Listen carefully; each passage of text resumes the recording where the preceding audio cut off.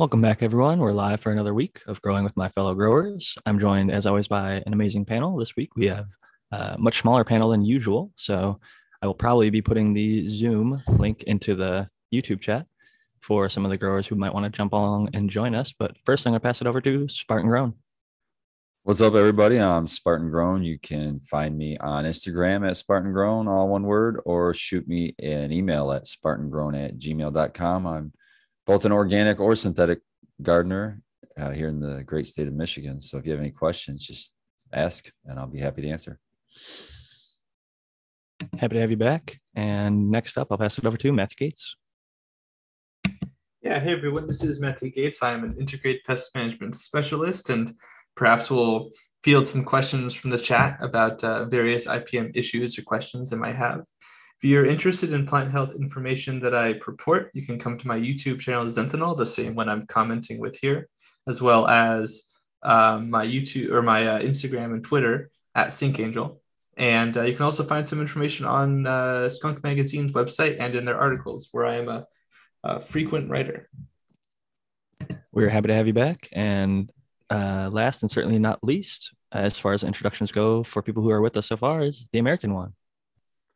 Hello, Jack, Spartan, Matthew, and everyone in chat. I'm the American one on YouTube and the American one _ Keens on the IG. You could hit me up in the DMs there if you want to have any questions or anything. And yeah, it's good to be here tonight. Happy to have you back. We had a few topics that we kind of talked about briefly before the show, and one of them is probably the reason that we're missing Brandon Rust this evening, and that's because he was at the Emerald Cup. And I guess maybe we could touch a little bit on some of the unfortunate realities of when things get legalized and there's something called the Bureau of Cannabis Control, or the BCC, and you have cups like the Emerald Cup that have been happening for years and years, long before Prop 64. Back in the 215 days, when things were a little bit more open, you could bring your own product in. Well, if anybody saw Brandon Rust or Sungrown Mids posts, I think both of them touched on the fact that basically there was people at the Emerald Cup trying to take and successfully taking away people's product that they brought in, which is unfortunate to see, and definitely a letdown. I don't think the individual in the video I'm thinking of actually got seized, but I know a lot of people did, and definitely unfortunate to this whole us against them mentality, and them kind of treating the home growers as if they're like some major problem for these types of events, when in reality they're the ones who kind of built and made the events in the first place. So definitely a change of pace in California with legalization and not making it look like the green paradise that it once was a while back. Well, it's really just, to me, it's like a nail in the coffin. That's killing the event. You know, now all the events are going to be corporate. It's going to be bullshit. I don't know. Maybe it won't be bullshit. Maybe it'll be okay. But no longer is it going to be, you can bring in some of your own grown stuff and share it with your friends and, you know, meet up there. That's obviously not a thing anymore, at least in Cali. Hasn't happened here in Michigan yet, but I'm sure they're going to crack down one of these days. They're not going to let us continue to have these events forever and not get their tax dollars. You're probably right about that. And I just wanted to let the chat know if they do want to jump on the panel tonight because it is so short. Dr. MJ is going to join us in a little bit, he said, but he'll be late. But if you do want to join, I dropped the Zoom link in the chat. So if I recognize your name, or if you want to DM me and be like, hey, I'm joining Zoom as this name and we recognize who you are, we'd be happy to have you on the panel just to plug that. But yeah, I agree, Spartan. It is definitely sort of unfortunate. It made me think, wow, like next year, I was thinking about probably doing more events. And the Emerald Cup is one that, you know, I've looked at with high regard for a long time. And now I'm like, well, definitely not going to do that because if you can't bring in any of your own stuff, that really defeats a lot of the purpose for me to be able to show off what you've grown, share, and compare to what the people around you have done. It's really going to be interesting to see how it affects the events, if the event attendance is going to come way down or not.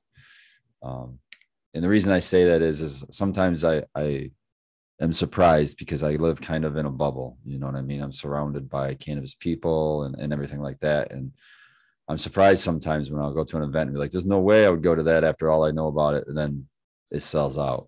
You know what I mean? Something like that. Mm-hmm. So I don't know. It'll be interesting as the years go on and see if these events change or if they aren't even affected by it. I think it'll end up being different cups or events will attract different people because like in my opinion, the Emerald Cup was the like best event that there was ever.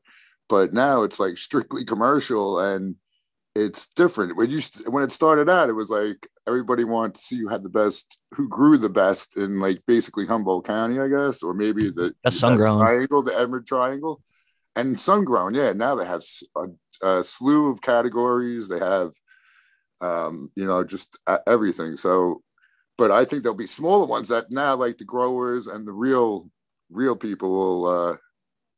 I don't know if I should call them real people, but the people that really love cannabis and live for cannabis, there'll be events that they'll want to attend perhaps more than the Emerald Cup now because of that.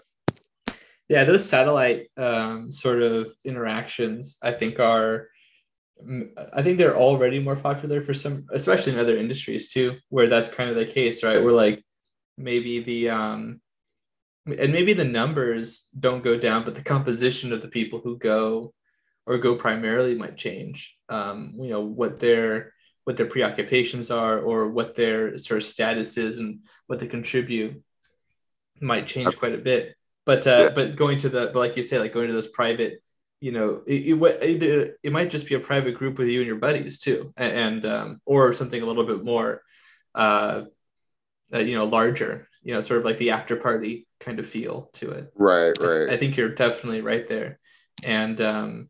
As speaking from myself, I typically don't go to these events, and I think that's a lot of times it's much to my chagrin.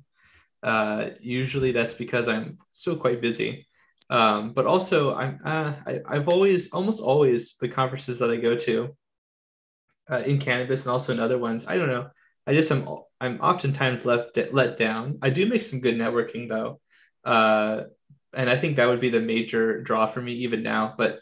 I still have to say, like, this is super corrosive to my desire to go. Am I going to get harassed? Is that going to be that one time that a regulatory organization decides to, maybe make an example out of the event or the people going to it? It definitely doesn't make me want to go. Especially. Sorry, I just want to say, I'm bogarting a bit, but I just want to say this also, particularly because many people, legacy growers have been imprisoned for this. So of course, I don't blame anyone for feeling a little bit like it's a little bit risky. Right. So as a counter to it, somebody, MM Maverick, maybe, I think, let me post the actual comment into our chat so I can read it out.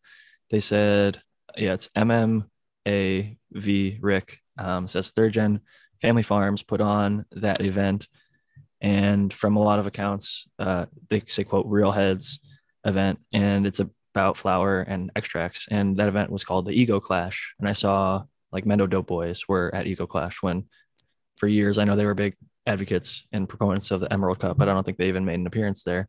And I think the Ego Clash may have been invite only, or a smaller event, so that they're allowed to trade flower and do things like that, and have a more kind of old school feel. Because I'll just say it, with legalization, things have just gotten a lot bigger too. There's a lot more people coming to these events than would have ever been there before. And like Spartan said, not all of them are growers or like have history or knowledge, and they might not be connected. They're just going to see what's available. And if they don't grow anything, they don't care if it's like from a home grower or from a commercial grower. They just want to be at the event and have a good time or whatever. And they might not know what it used to be like. One of the good things about the events is they give away a lot of free samples, which I always love. But I saw someone posted a picture and said, like, put out your joint, poke out your ball, whatever, before continuing at the Emerald Cup. Like, that's just sacrilegious. Because in years past when I've gone, you could smoke anywhere on the whole entire place, wherever you are. So it was weird. I think you have to get permits or something, because I think there are some events that you're still allowed to smoke in California. So I don't want to think that 100% of the no, it was just a section. I think it was just a section that you couldn't, perhaps. Yeah, it wasn't the whole place. Obviously, that wouldn't go down at all. No. I do feel like having a refuge, because sometimes the smoke can be quite a bit if there's too much of it for some places. But I definitely agree. I do feel like it's a little bit ironic that at a smoking event you cannot, or an event about cannabis, which primarily is smoke, people cannot do the primary action with it. It's a little bit, but that might have nothing to do. That could be like a higher level, higher tier legislative reason, like the California government, with like smoking laws and things like that. I'm not sure what the impetus is. I think it's what we were talking about earlier with making examples, because if the BCC was there, it just seems like they're trying to have things run the way that they want them to be run and demonstrate that they can have people boots on the ground at these events and enforcing legislation and regulations that they've put in place. Because largely people have operated and pretended like these legislations don't exist and they'll just do things as they've always done them until they get a slap on the wrist or, I would say worse, but fortunately in California, it's really hard to get yourself in a lot of trouble for cannabis stuff. Like certain counties, their sheriffs are talking about these guys will have, a few hundred plant greenhouses growing. They go out on Saturday, chop every plant down. All they can do is serve the dude a fine. And then they come back on Tuesday and he's all the way back up and running, full force again, right on the same property. So the laws are written right now. It's difficult for both sides, I guess. And I don't think that the, people enforcing these laws are doing it the best, but they don't necessarily have a lot of tools to work with. And I think they're frustrated. So they're trying to take things out on the people here and there whenever they get their opportunities. You got to become unenforceable. Generally, just live your life that way if you can.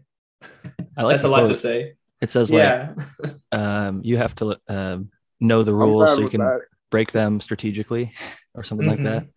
And I think that's a good point, because it's not even like you have to break the laws. It's just that you can navigate them in a way that you keep yourself out of trouble and, maximize whatever you're trying to maximize and stay out of trouble. Yeah. I definitely want to echo what you were saying, Jack, though, about how a lot of times you do have to push back because you can't.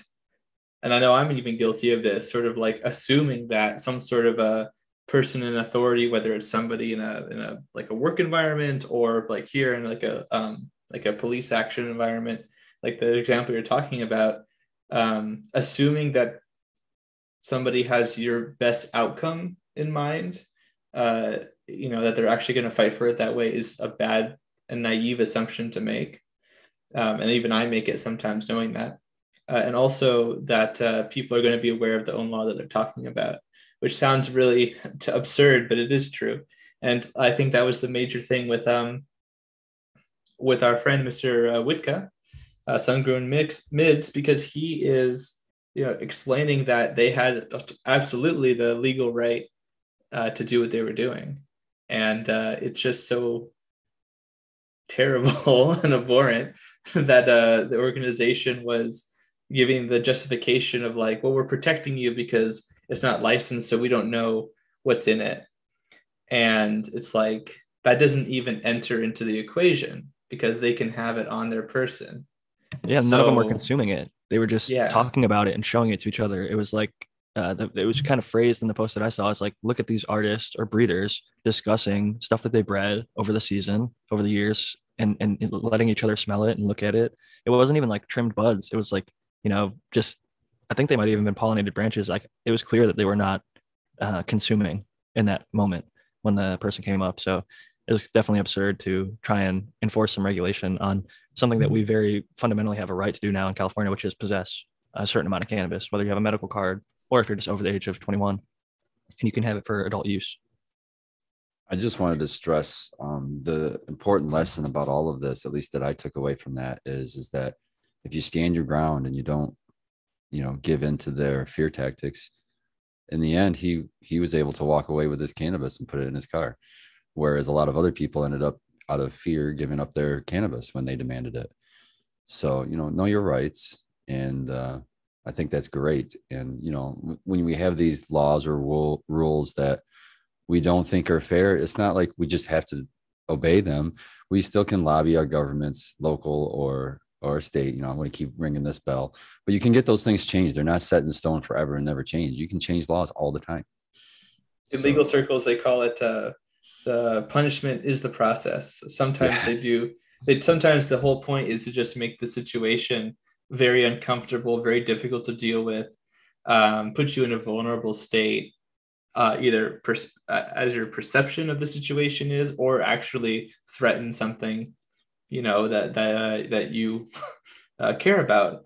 And I think you're very right, Spartan, that especially if we have a unified front, especially if there's a group of people who are resisting and able to be articulate and not that definitely facilitates things, good communication skills, and also, like you say, knowing where you stand so that you can actually stand appropriately, right? That's a big one. He was in the right, I believe. That's why they had to let him go. But like someone else would have been scared and just did whatever they told him to, or gotten aggressive and done things that might have upscaled the circumstance. Yeah. Given the person a reason to then confiscate something, or maybe even hold them, detain them or whatever. And it's interesting because some places in life, like you can look around, like at a college campus, for example, there's a certain amount of paths that are paved from one building to another. But occasionally students will find, hey, there's a shortcut from here to there. And they'll start walking on a path that's either in the grass or like through some bushes or whatever it is. And over time, it either kills off the grass, the bushes start to widen up so you can physically see the path that people are walking on. And oftentimes what the colleges or whatever place will do this, they'll pave that path then, because they're like, oh, people are using this, so let's just smooth the path over, make it more convenient for everybody. But instead of adapting to the behavior that people are regularly doing and accepting, the government here seems to want to press people and make them go against their grain and what they've been naturally doing here since 1996. We've had the right medically in California for a long time to possess cannabis and share it with each other. So now they're trying to roll things back because the legalization to get as much tax dollars as they can, it's not right. And I'm glad that people are aware and educated, and we're able to bring a little bit of a light to it, because part of being a home grower is knowing your rights when you go out in public, being able to share.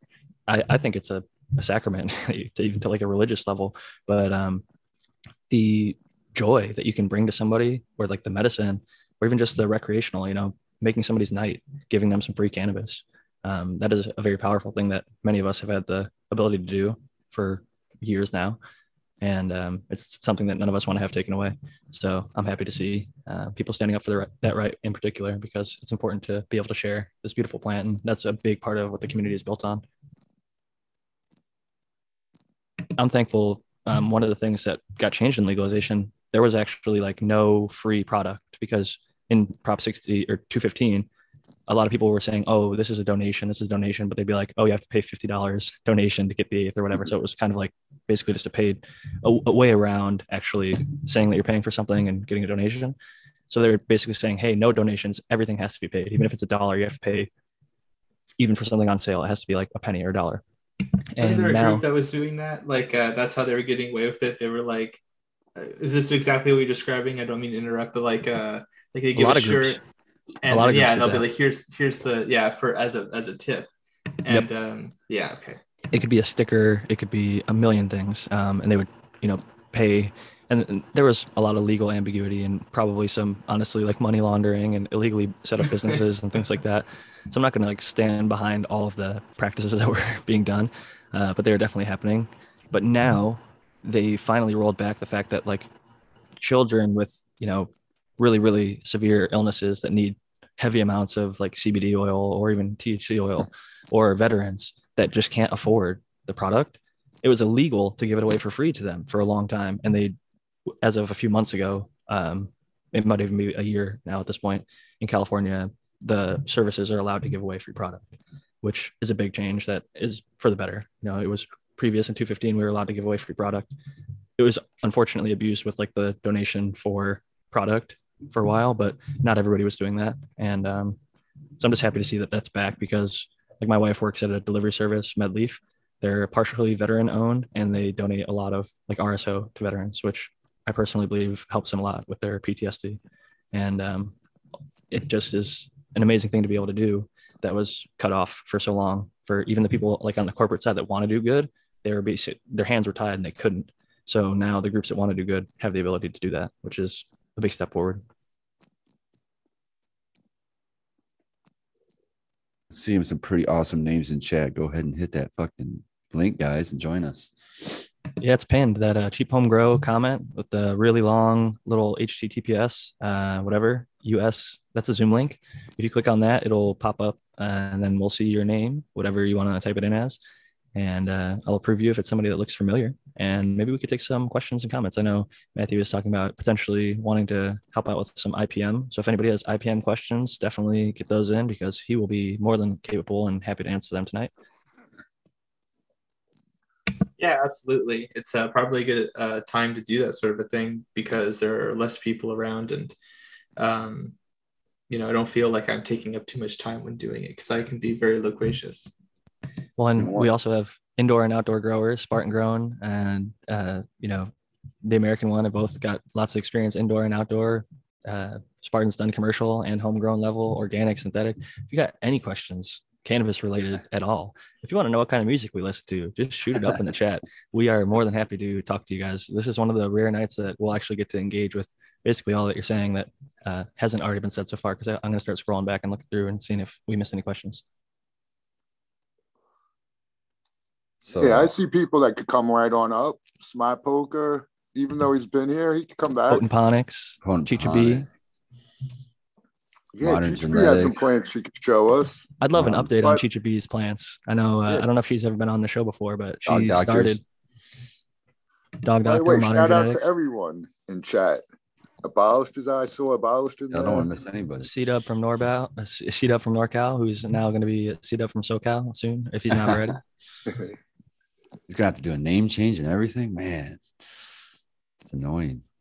He'll just forever be C-Dub from NorCal. Like, I'm from Ohio, and all my buddies in college just called me Ohio. They wouldn't say my first or last name. They're just like, "Oh, that's the guy from Ohio," and then that just became, "That's Ohio," So there's only one of. I was at a small college, only dude from Ohio in that little area, so it made it easy for them. A cool thing about IPM, I guess, I don't know. I'm just going to talk and we'll see what you think. So I always notice that when it gets cold here in Michigan, wintertime, that's when you get your pest pressure usually. I mean, hopefully you're running a sealed environment, but even in a sealed environment, you're going to find pest pressure somewhere, even if it's in the outer, hallways or something like that. And every year it seems like it's a different pest for us. The first year we got these, I can't remember what I identified it at, like an army worm kind of a thing. These little caterpillar things. Man, I've never seen them before in my life, and I was seeing like hundreds of them. Didn't you have 10? I think you had 10 caterpillars, right? Because they made those big silk webs, right?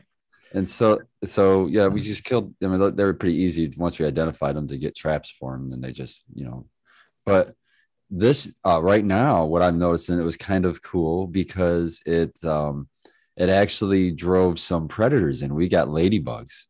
We got so many ladybugs this year. Probably, I don't know. I might see when I go through to water our veg room, I might see 1 to 2 ladybugs now just chilling on the plants. But it's cool to have a bug that I don't have to worry about. I'm like, nope, I don't have to treat anything. We're gonna let those ones ride. So this year it was a happy pest pressure. We got free ladybugs. I love ladybugs. Nice. I know that they're not like the perfect predator, but the nymphs, I think, is the proper term for the babies or whatever, that they look like little alligators. Those things kill the shit out of aphids, and pretty voracious for sure. But the adults even can be effective if you can get them to stick around, which might not always be the easiest thing, but in a tent, for the most part, they hang around for a bit. Yeah, I don't know how long these things are going to last, but they're lucky they're inside, because they wouldn't last very long outside. That's for damn sure. Everything in Michigan's going inside right now, right? Because the winter is coming. Well, we're in this weird warm spell right now. But yeah, it was fucking rain. I mean, it was snowing. I mean, in northern Michigan, they are under snow. I mean, they got feet of snow. And then it was raining yesterday. So, I mean, it was like in the 40s and raining. 40s, 50s. We're like, what in the fuck is going on? And now we're back to 41 right now. So it's kind of like a heat wave. 41. That's like the coldest day we've had all winter, and you're like, oh, heat wave. It's cold. I had a friend of mine, a myrmecologist who says ants in Russia, and he sent me a couple of pictures. His dog curled up, and the outside of he lives in Moscow, outside of his window, and he said, here's a little game. Guess what time it is and how cold it is that you think. And I went with an obvious answer that what it looked like, but of course, it probably wasn't. And I said, oh, it looks like 10 a.m. And I'm going to say maybe, I don't know, -3 degrees Celsius. And he's all like, nope, it's 3:15 and in the PM, and it is -15. And I was like, wow, that's really frigid. And he was like, no, -30 is frigid. This is just cool. Yeah, it's all a matter of perspective, I guess. It is, I suppose. And I used to be that way. Like the cold didn't really bother me a whole lot, but now that I've spent so much time in 80-degree rooms, LEDs, we got to run 80 degrees now. Like I am a baby, man. It's like right now you see me in my head, I'm already kind of chilly. And it's like, we're not even below freezing yet. Shredder0911 in the comments is saying that box elder bugs and stink bugs are invading their house. And this is definitely the time for that. I know here in San Diego, spiders, crickets, other sorts of organisms are coming into the houses because it's warmer, of course, and they can sense that as they're traveling along. And they're sensitive to it because it helps them. A lot of them, like they either go into some sort of state of torpor where it's not like hibernation quite, but they do kind of like lower their metabolism and just become kind of inactive. This is the time for that to happen. And they might not like hurt you, or they might not be pests of you, or some of them are of your plants, but it's difficult. I want to say that the number one place where this happens to people is generally, of course, obviously through your windows and through your door. And if you have a garage, a lot of times garages are not, they're not very well sealed. So if you can attack those three areas and kind of make them more solid, you caulk, spaces, or you redo the lining, or in some cases, maybe the person who originally put in the door frame or the windows maybe got it wrong. But if there's big gaps, by which I want to characterize like half a centimeter or even a few millimeters, it can be enough to allow some things in. And, that's no fun. So, attacking those places, making them more secure is your best bet for keeping that from happening. Yeah, we're required by fucking OSHA, of course. They required us to put in one of our flower rooms. So they wanted us to do all of our flower rooms, put a door to the outside. So like if, for instance, there was a fire in some part of the room that prevented you going into the door into the room, the only door into the room, then you could still escape. So what our solution was to have only one door going to the outside, but doors going between rooms on both ends. That makes sense. So you can like a side door. Yeah. So we only have one door that goes to the outside, but that's our fucking biggest we know that's our biggest our weakest link. So every time we walk past that door, it's like thorough inspection, guys.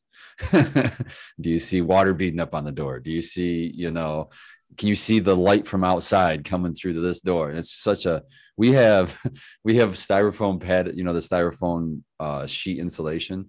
We just took a big sheet of that, cut a hole out for the handle, and just pushed it against the door from the outside. So it's completely covered on the outside. But, in case of a fire, we can still kick that door open and still get out. But that is so annoying to have a door to the outside in your flower room. Oh, it drives me insane. For your safety, ultimately, for the idiots who are going to burn down their fucking grow rooms. Yeah. Hopefully not you guys. You never know. You might need that door one day. It could be a fucking HPS. You can keep it closed and sealed, Those until you have to open it, right? Bro, it's a fucking grow. There's water everywhere.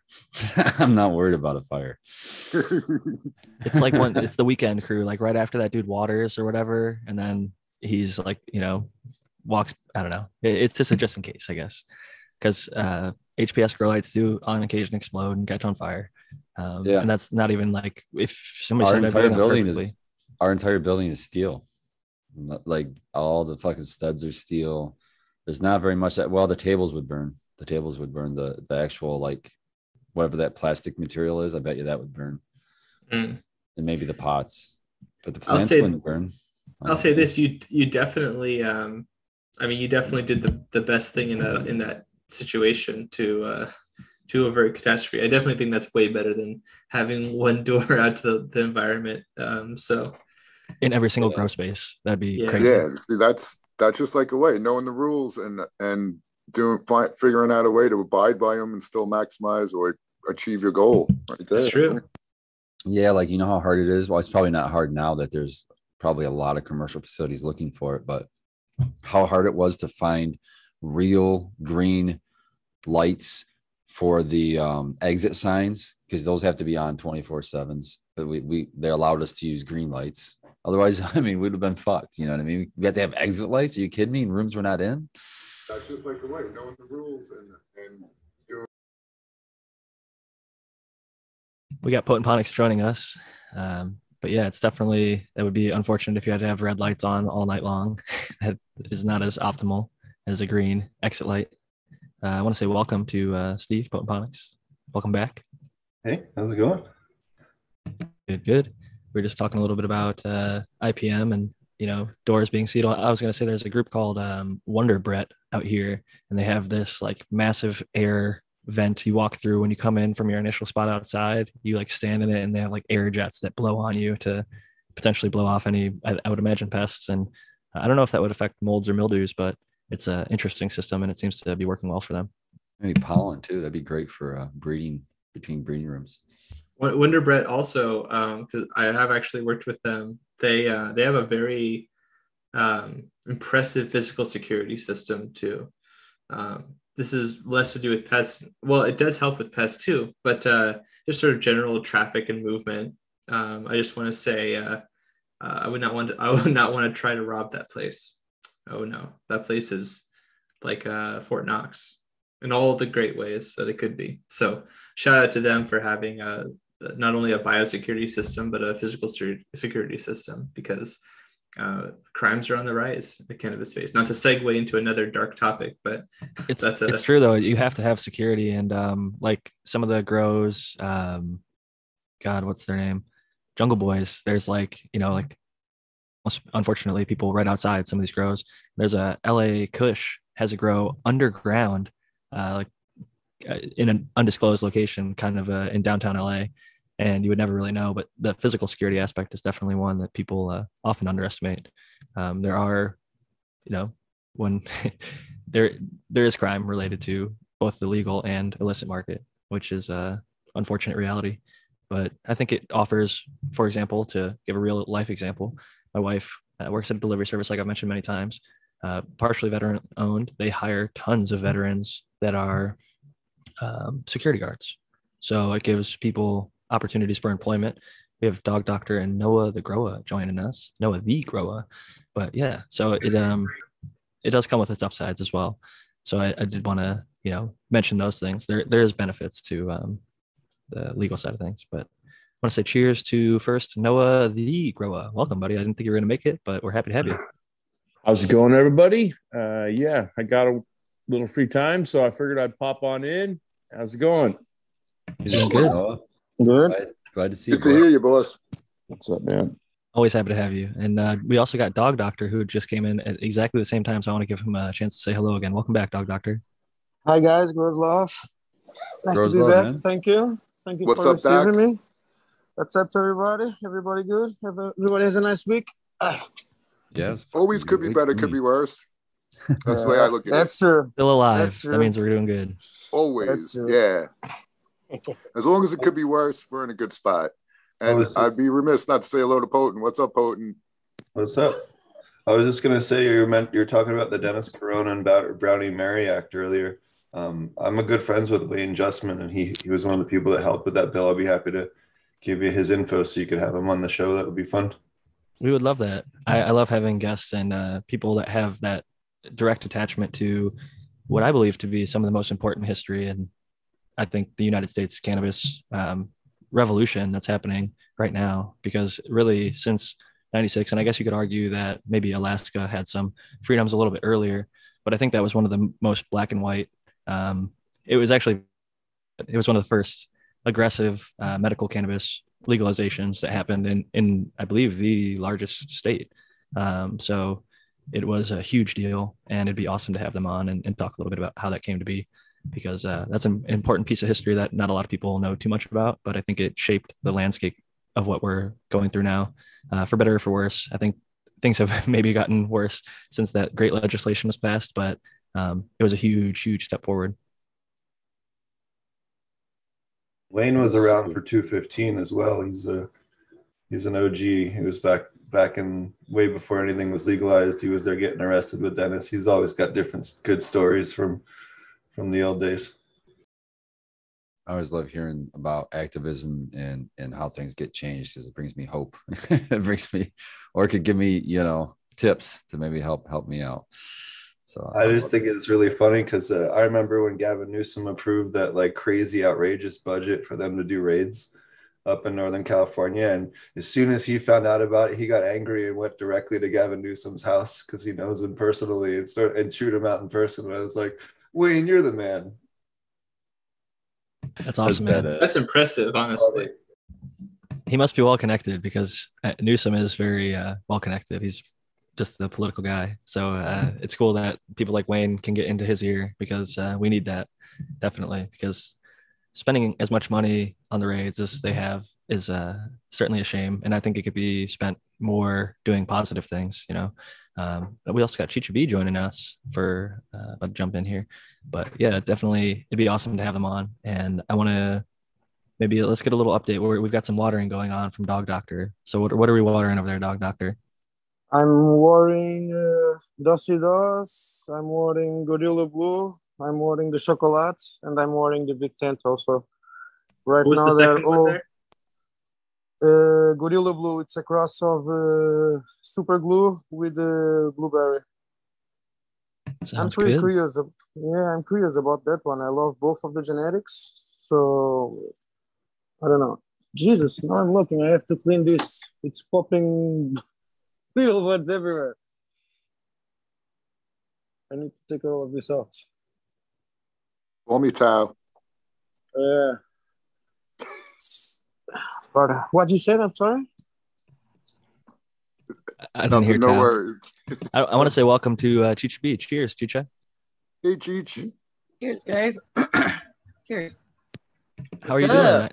I know a while ago we talked, and you had just started growing through, I think, like the fucking talking shit with Eagle Crew. People, you won a light and you got into growing a few autos.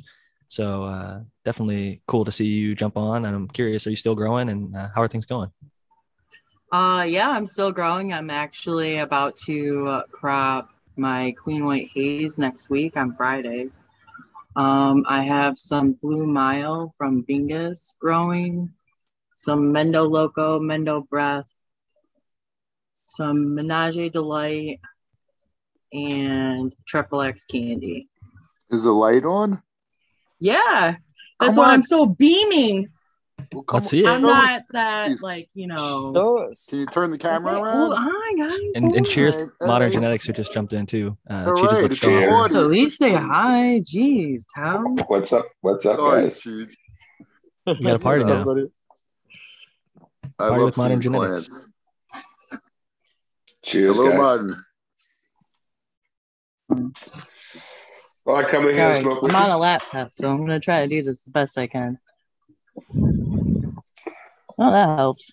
It's looking good. We got Look the at scrog that. going on. Look at that. You said you got Queen White Haze. Cheers to Can of Queen. And you got some Bingus Blue Mile. Cheers to both those great people in the community. Yeah, so since you're looking this way, in that corner is the Mendo Loco. And then beside that, that's another Queen White Haze. Oh, fuck.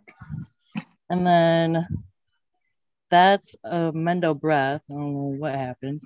And then that's the Blue Mile.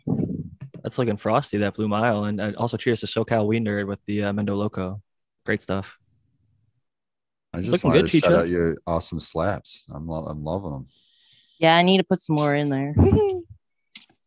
Yeah. Especially that one It's from staggered, right? there. See, obviously they're putting I love that staggered. one. What's the ones that are almost done? Sorry to stomp on Oh, everybody. the one that's almost done is the Queen White Haze. I think it's like Queen White Haze F3. I would have to actually look at it, but yeah, that's the one that's going to be done next Friday.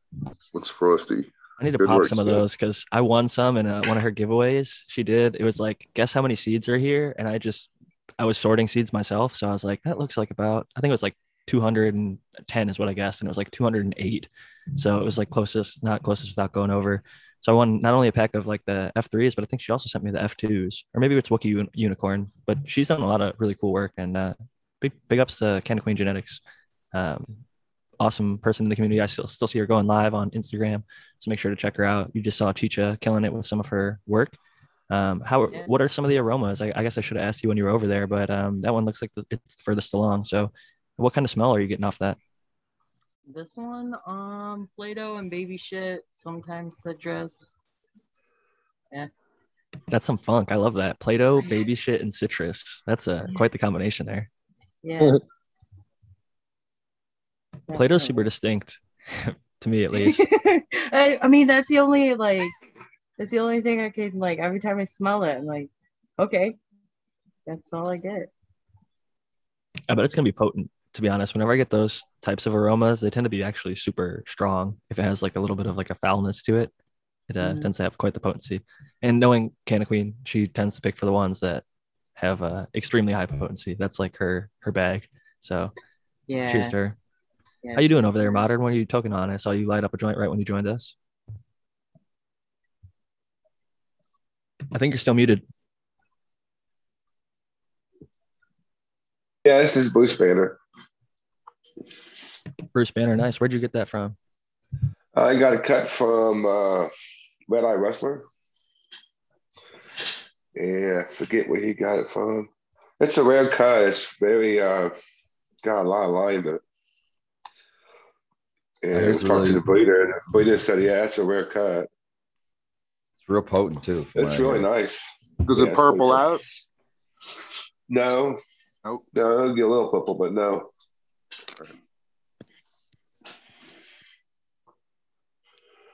We got a few questions actually from the chat if we want to go through those now. Thank you to Potent Phonics for putting those through. Clay Pipes STL says, question, I am dealing with rust in the beginning part of flower. Has anyone dealt with, and they say rust the second time, but I think rust is what they're. Yeah, I asked about this question. I don't know if there's a clarification because if they mean fungal rust or they mean like rust mites. Or do they mean rust spots, which could be a calcium deficiency? Exactly. It's kind of hard to You know. have rusty water. Rust is there's a Rusty virus or pipes. something. Isn't there a sentinel? Like, Fungus. Fungus. Right. Yeah. Oh, That's Yeah. what I assumed it was, but it's good that we're questioning because, yeah, maybe it is just a deficiency. While we wait, though, we've Rust got another spots. question that's more straightforward. Rowdy420 says, Spartan Grown, if you top dress Langbonite, how long does it take to become available? You're taking a bong rip, so I'll say, I think it would depend on the soil. There's got to be like different levels of microbes in my soil than Spartan soil and then somebody else's soil who just maybe started out their first run. So I'd imagine if he top dressed it, I top dressed it, and the third grower top dressed it, and you took soil samples, they'd all probably be available at slightly different times. But I'm not sure if there's like a standard ratio or time that it's expected to be available. I would say within like 1 to 2 weeks, usually you're going to expect your plants to be able to have some Which one is availability. he top dressing with? Langbonite. Langbonite. Well, some of it is water soluble, so there's a certain percentage that I think will become immediately available, and then It's pretty after quick.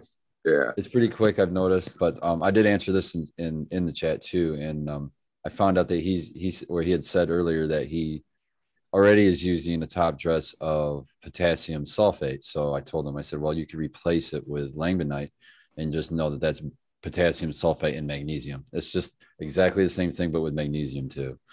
So you could just sub that out if you wanted to do that, to try out that if you wanted to. But just be aware you're bringing magnesium. When you bring magnesium, you're going to start messing with that magnesium and calcium fucking ratio, and it can fuck with fucking potassium at the same time. So just, be careful with it. Don't go nuts with it. Anybody else have thoughts on the Langbonite? Oh, sorry, I didn't mean to cut you off there. Go ahead. And then also, if you raise your calcium and magnesium significantly, you also need to slightly raise your boron at the same time to make sure everything is fully available as well. And then you want your phosphorus to be about half of what your calcium is, and your as well, approximately. What do you use for boron? Like, is there just like a mineral boron you get? So kelp is very high in boron if you want Oh, something okay. more natural. There's certain plants, stinging nettles, pretty high naturally in boron as well. But any type of sea creature type stuff, so oyster shells are going to be high in that, as well as kelp extract, or not kelp extract, but kelp meal rather. Yeah, so I'm already Seaweed using extract, those maybe? products, so I'm just going to assume I'm doing good then. Yeah, I would avoid going with the liquid extracts. You tend to get into Yeah. trouble quicker with those. Stick to the dry meals, and you'll have much better results. Yeah, I'm a big fan, organic or synthetic, to be dry. Some of the liquid ones, the smells, especially the ocean ones, can be very, very rough. So just gonna put that out there. I do like the fish shit, but like the Alaskan fish, whatever emulsion, that one, it's like a gag when I open it. It's rough, and I'm pretty good with bad smells. That was pretty thick too. It's rough with trying to get it out of there. And not my favorite product to use. No offense to it. I do think that it's probably got a good amount of nitrogen and microbes and things in there. But we have a great question from Truth Serum I wanted to get to. Any tips on or recommendations for growing methods for beginning a perpetual harvest in a 4x4 flower tent and a 2x4 veg tent with intention of maximizing yield? So I definitely think that it's a great setup. You've got lots of space with that. And it just depends on where you're at as far as your laws are concerned, because like, let's say in California, you can only have 6 mature flowering plants, versus like Michigan, you can have 12. So that's just going to dictate the number of plants that you are going to do this method with. But let's say like even like Canada, where you can only have 4 until you get your ACMPR. If you could just do 2 plants in your veg and 2 plants in flower, as long as you set it up appropriately, there's a few different ways to do it perpetually. So like you start all 4 at the same time, and then you put one into flower first, and then wait a few weeks, put the second one into flower, and then wait another few weeks. And then those last 2, by the time that the ones are finishing up in flower, you can then move them in to the flower tent while you're harvesting. But I don't know. I'm curious what the other members of the panel, because I haven't typically done the perpetual. I like to grow from seed each time, but I know it's a lot about timing and just knowing how much space you have, vegging them out appropriately, and just trying to keep the veg tent feeding your flower tent. You need to have a drying place also. Otherwise, you will dry in the same place as you're growing, and then you cannot keep your perpetual going. You also need to have a place for clones. So you have to take that into consideration. You can get one of those dome clone things, because this is actually how I started. I started, like, as I've said before on the show, I started in my shower, my master bathroom is my bedroom. I started in a closet as my flower room, and I had a little cloner on my kitchen sink with a little LED fluorescent light on the top of it. You just kind of want to make sure that, when your plants get about, 18 to 20 inches, the bigger you can get, that's when you're going to be cloning, so that those clones are going to be ready to flip when you flip it on. You get a feel for it when you get your strains going. It could be 24 inches. It depends on how fast you're vegging, what you're using to veg with, but you want to make sure that you have your clones either rooted or very confident that your clones are going to root before you flip, so you don't lose your strains if you're running perpetual and you're not doing it from seed. You want to make sure, like I always tell everybody, when you're cloning, if you're planning on keeping 2 clones, maybe clone like 4 or 5, that way you got a little room for error. Then you can also pick the healthiest ones, and this is all law abiding too, but yeah, that's the strategy that I've used. One of those things with law that I just wanted to clarify before somebody else can jump in is certain places, veg plants or clones, depending on how big they are, like in Michigan, if they don't have roots, they're not counted as plants. But once they strike roots, I believe that they're counted as a plant. Some places don't count veg plants at all, and some places count them after they're over 6 inches tall. So it's important to know your local legislation and guidelines on total plant count, what counts as an actual plant. And like Dog Doctor said, having a drying space is really important. I've been seeing, shout out to Spot Poker. I'm not sure if they're with us right now listening, but I've been seeing them using their Canatrol. I think they dry at like 68 degrees with like 50 something % humidity. It's looking like they're having some pretty good results, and pretty happy with it so far. I've been really liking the Curador and a few different methods, but I also do enjoy the Herbs Now. So that is my preferred drying space. So if somebody was trying to do perpetual, I would definitely suggest that as an option for drying. I've tried it several times and it's worked very well. And I don't think that it's negatively impact my product. If anything, I think it's actually made my product much, much better than it was with all my other previous drying methods. So wanted to throw that out there for, it was, who asked this question? Let's see. Truth Serum was talking about the perpetual. So I'm curious if anybody else, or if somebody else wants to pick up where they left off on the perpetual thoughts. Can add. So I got my work where I go and grow synthetically, and I'm fucking seriously on point. And then I have my home where I'm also perpetual, but I just fucking wing it and fuck writing anything down and just organic, and most of the time just throwing water on things. So at work, it's fucking very strict. It's like, so when everything's on like everything's 2 weeks apart. We have them all cycled out to be 2 weeks apart. So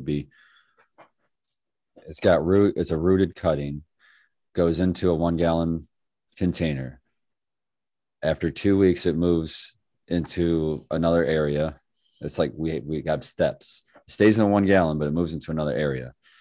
It stays in that other area for 2 weeks, and then it gets transplanted into the final pot, which is a 3 gallon pot. It veges into that 3 gallon pot for 2 weeks, and then it flips. And that's the cycle every time, all the time, repeated. That's always going on. At home, I do it completely different. I just make sure that I've always got a cutting. If something goes into flower, it's got a cutting off of it, multiple cuttings off of it, so that I keep the genetics around. And then I just grow out all my cuttings. And I have a veg space where I just select out of this little 2x4 area. I select the best, 4 plants, and then they get potted into their final pot in veg for a couple of weeks, and then they get flipped. So I just kind of have a holding space because I'm always growing new genetics. I'm not growing the same strain. I'm growing a bunch of different strains. So I'm picking my strains that have grown the closest in height together. So I don't have to struggle with training to get them that way. And I'm also trying to pick the best, the ones that are the most vigorous, the best, healthiest ones. And I'll cull a lot of plants out of veg, that, they're growing runty or whatever. And I'll just reset them. You know what I mean? They're in a little, 1 gallon pot, and they should be in at least a 5 gallon pot, but it hasn't been selected yet. I'll just take a couple cuttings off of it and then throw that plant out, just reset it. So there's some plants that never see flowering. But from seed. Yeah. I would say a lot, dictates on his veg area and how big he wants to have plants, because it's a 2x4 tent and a 4x4 tent. So, okay. So he could probably get, if he puts one in there every 2 weeks, right? One in there every 2 weeks would probably be, if he could get him big enough to where he wants, that would be, he could get a pretty decent sized one in the 2x4. But if he has a separate cloning area, he could get two ready every 2 weeks and have them a little smaller, fit in the tent. It all depends. You could put the cloning area in the 2x4. In my opinion, you could do that. Medicrop had pointed out, it's just simple math, really. If you know your strains, or if you definitely do a monocrop, then it's simple math. If you need 16 to fill the space, you take 20 cuts, make sure you got 16 that are like evenly growing, and you have that ready for when you want it ready, and you can do it by math. But like, I'm with Spartan. I just have my veg area has grown over time so that I have room to keep the cuts that I want, and then I'll have seeds that I started.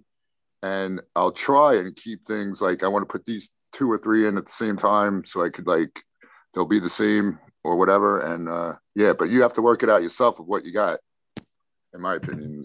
I was going to mention earlier, I was kind of talking about the quickest way to get yourself to kind of harvesting perpetually.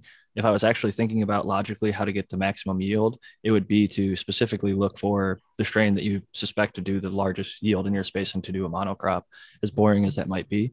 If you were literally just looking for maximizing yield, I think doing a single strain or a few that you get really familiar with and know grow well in your environment, and then just basically running those like, a factory, essentially.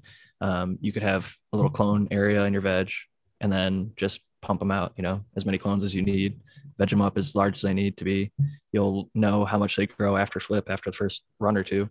And then you can kind of expect, it's going to grow this much extra. We've got Dr. MJ about to join in here. So let me click on admit. But yeah, there's definitely lots of ways to go about setting up a perpetual with a 2x4 and a 4x4. So maybe since Dr. MJ just joined, I'll pass it over to him. Doc, can you hear me now? I saw that you have just joined and now you unmuted. So welcome. Hey, yes, welcome. Thank you.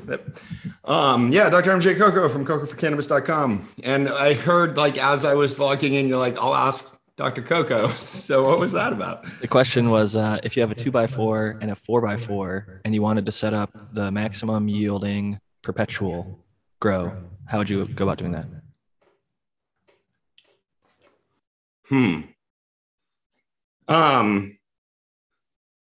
Well, I guess I would try to, use the 2x4 as a veg tent and just keep the 4x4 supplied with, new plants ready to flower every 8 weeks or 9 weeks. The flower tent's going to have to be occupied. It's questionable whether running it that way is really going to produce more yield over a stretch of time, rather than just running both tents as independent grows. I mean, you could still stagger the timing of them, but what if you grow autos? I don't think it makes a huge difference if you grow autos or not. I mean, it changes like the light cycle. It's not going to really change sort of much of the timing, at least not for me, because I veg my plants for about a month anyways. And that's what like most autos veg for about a month. So, yeah, you could do that. You could run either both tents like as full cycle tents. And the advantage of doing that is you don't have to move the plants around. The setting up one tent is the veg tent and the other tent is the flower tent. The veg tent wouldn't be fully running all of the time, basically, because you don't need the full 8 weeks that the veg tent or that the flower tent's going to be occupied in order to get the next crop of plants ready. It probably only takes 4 or 5 weeks to get the next crop of plants ready. So normally in a perpetual growth setup, you can have one veg tent supply 2 flower tents that are twice the size of the veg tent. So, if you set this up as a veg tent to flower tent operation, you're basically have half as much flower tent capacity as that veg tent could supply. So for several weeks, every cycle, the veg tent's just going to be empty. And I don't really think that that's going to be the best way to maximize yield over the stretch of time. It would probably be to have both tents running full time. The problem with that is the 4x4 tent isn't going to be in flower 100% of the time. It would only be in flower production, 2/3 of the time. And I'd have to put a pen to paper to start figuring out, whether you're losing or gaining in that situation. But you still be flowering in the other tent too, though. So I think you still ultimately gain because you are allowed to have, you'd be having plants under lights 24/7. I mean, most of the time, not 24/7, but most of the time in that second situation you described.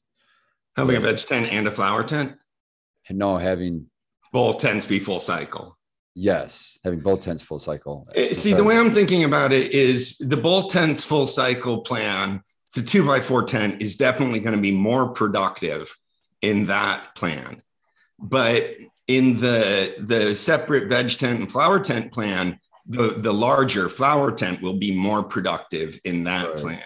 And to sort of see where the balance is going to come out, like I say, I think it's kind of going to be close. So it's a tough call. Doing the separate veg tent and flower tent always would give you the option of adding another 4x4 flower tent to that setup. And at that point, you'd really have more of a perpetual grow. You could be harvesting every 4 weeks instead of harvesting every 8 weeks. Or even like a 3x3, if you have a significant other who doesn't want another 4x4, you'd be like, hey, it's just a 3x3. It's a little smaller tent than the 4x4. Yeah, that's fine. Usually, I mean, the rules here are basically that by the time the plants fill the 4x2, if you flip them to flower at that point, they'll double in size, right? Is sort of like the standard rule that we all follow.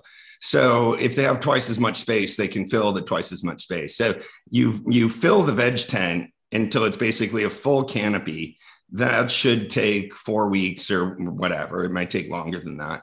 And then you put all of those plants into twice as much space. You flip them into a 12-12 cycle. They double in size by the time they're done with the bolt, and you're good to go. So if you had a 3x3 as one of the flower tents, maybe you just not veg them as long or use fewer plants on that side of the cycle. I think some people were considering a mother. The one thing that you brought up that I didn't even consider was going all autos in both tents. I think that might actually produce the ultimate, if we were talking about grams per square foot per year. If you just went all autos all the time, you are going to pay more in electricity depending on how hard you're running those lights for that 18 to 20 or even 24-hour on cycle.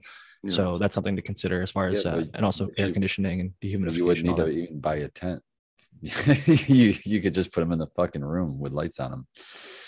But I'm still at the position where even if you're running autos, I think you'd have the same question of, do you want to spend the first month in a smaller tent with the autos and then put them into a larger tent? I mean, autos do the same bolting that photoperiod plants do right as they start their reproductive stage. So they also basically double in size once they start flowering.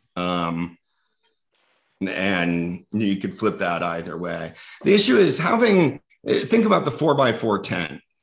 The 4x4 tent with maybe your best light, your best equipment, all the rest of that. You want to put that to maximum productive use. It's more productive to use that light in that space in flower production than it is for vegetative growth. You can do your vegging growth under lower quality light with less control of the climate because you're not worried about bud rot and other things like that. So oftentimes when growers set up to have different veg and flower spaces, one of the reasons there is you invest more heavily in the flower space.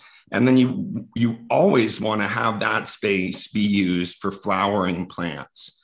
And so you do your vegging elsewhere. And as soon as one crop's done, you have another crop ready to move in that's ready to go into a 12-12 cycle or a longer cycle if they're autos, but just separating the reproductive growth from the vegetative growth.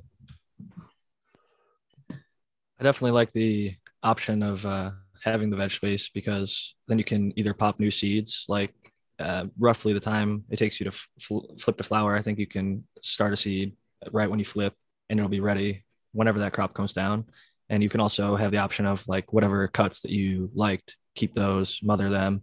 And while the stuff's taking time to flower in the veg space, occupy the space with those vegging plants and get them basically to the size that you want them. And as soon as the harvest is ready to come down, you've got stuff backed up for it.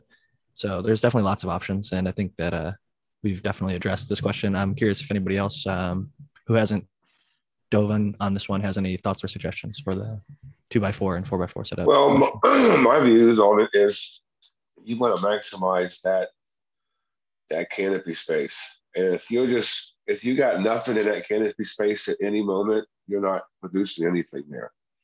That value of that space is very valuable. And there's nothing wrong with having your whole, even though you got a small flower tent, you can still have 2 different cycles in that tent of flowering plants to keep this rotation going on to where you're maximizing the use of your space.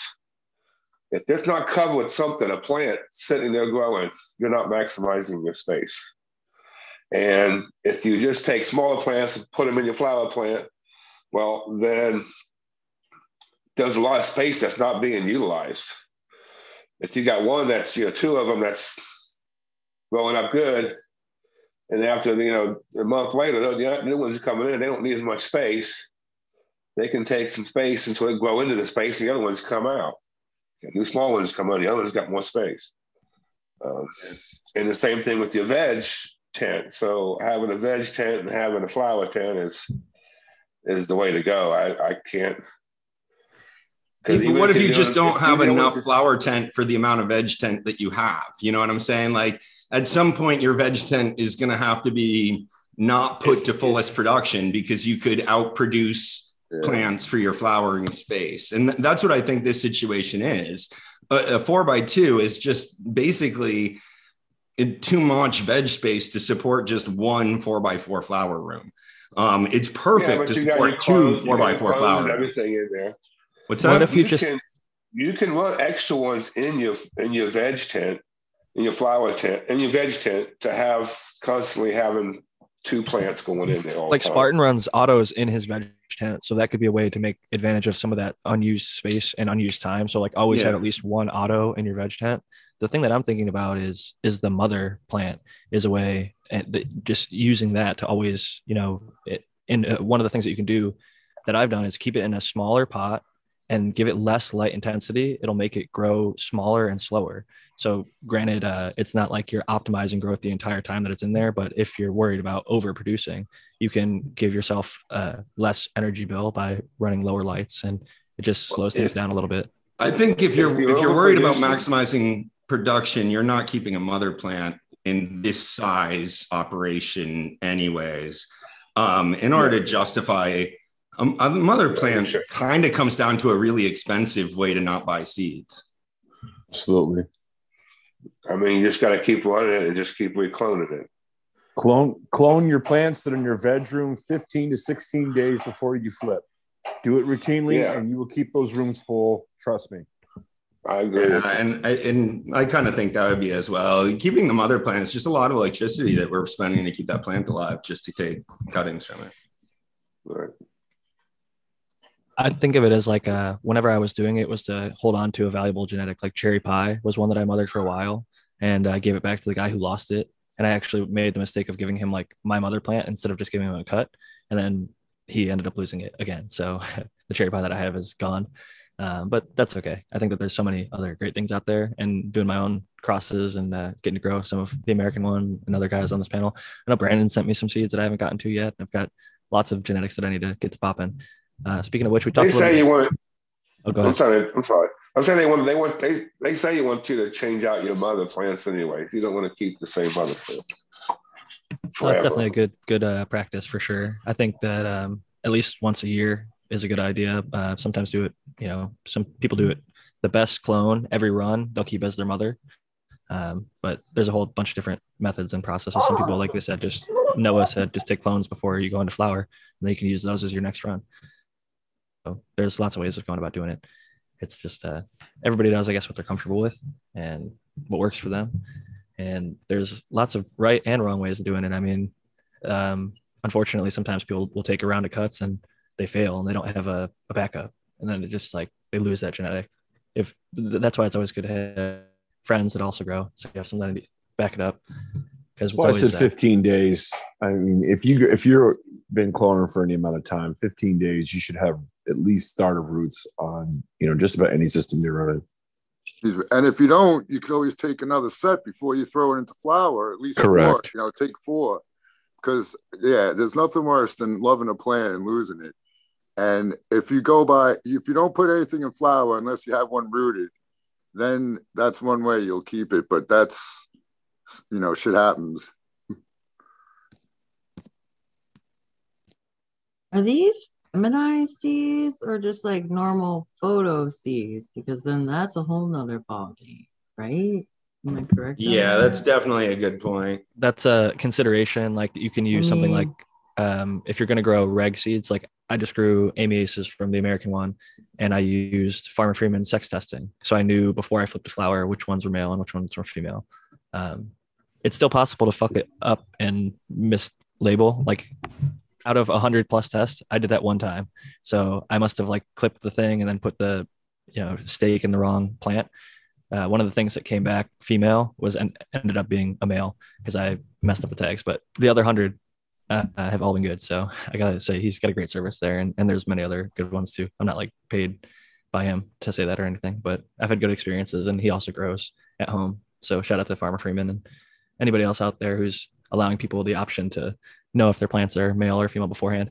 And also the breeders like Kyle Breeder, who's not with us tonight. I think he's at a convention representing his feminized seed work that you can find at pbreeding.com or Pure Breeding on all the social media platforms. So cheers to him. Great dude. And I think Brandon also has some fem work as well. But and I know doctor. Sorry, Jack. How long were those veg in there? These ones are from seeds. They are in week 5 now. Entering week 5. Yeah. And how much longer are you gonna wait until you put them into flower? I'm flipping in a few days probably. I was looking at them. I'm seeing the space here. I never grew into such a small space. So, but I'm looking at the space I have. So I cannot give them much longer. Right. What size plants? Is that a 3x3 or 4x4? This one is a 3x3. Okay, yeah. So it looks like it'll fill that space if you flip in a few days. Because that's like another. Yeah, what size of the pots? Good point. You guys are not. They look like 3 gallons. He's got liters. Yeah, wait. Mm-hmm. So it's 5 gallons, 16 liters. Mm-hmm. Oh, okay.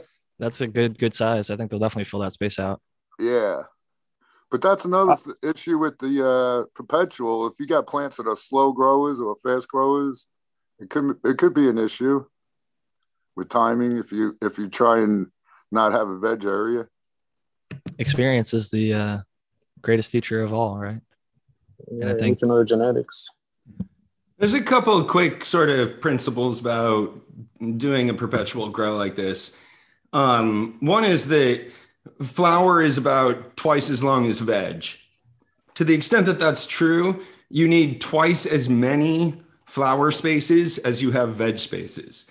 The other sort of rule is that plants in flowering double in size. So the veg size needs to be about half the size of the flower size. But if you're using regular seeds, about half of the plants will be male. So in that case, the veg size should equal the flower size. Every grow is a little bit different, but those are the basic sort of principles about setting up spaces that you would need. So the basic thing that I think is missing about this perpetual grow is you only have the one 4x4 flower tent. With the second 4x4 flower tent, that would be the easy call in terms of which way to set this up.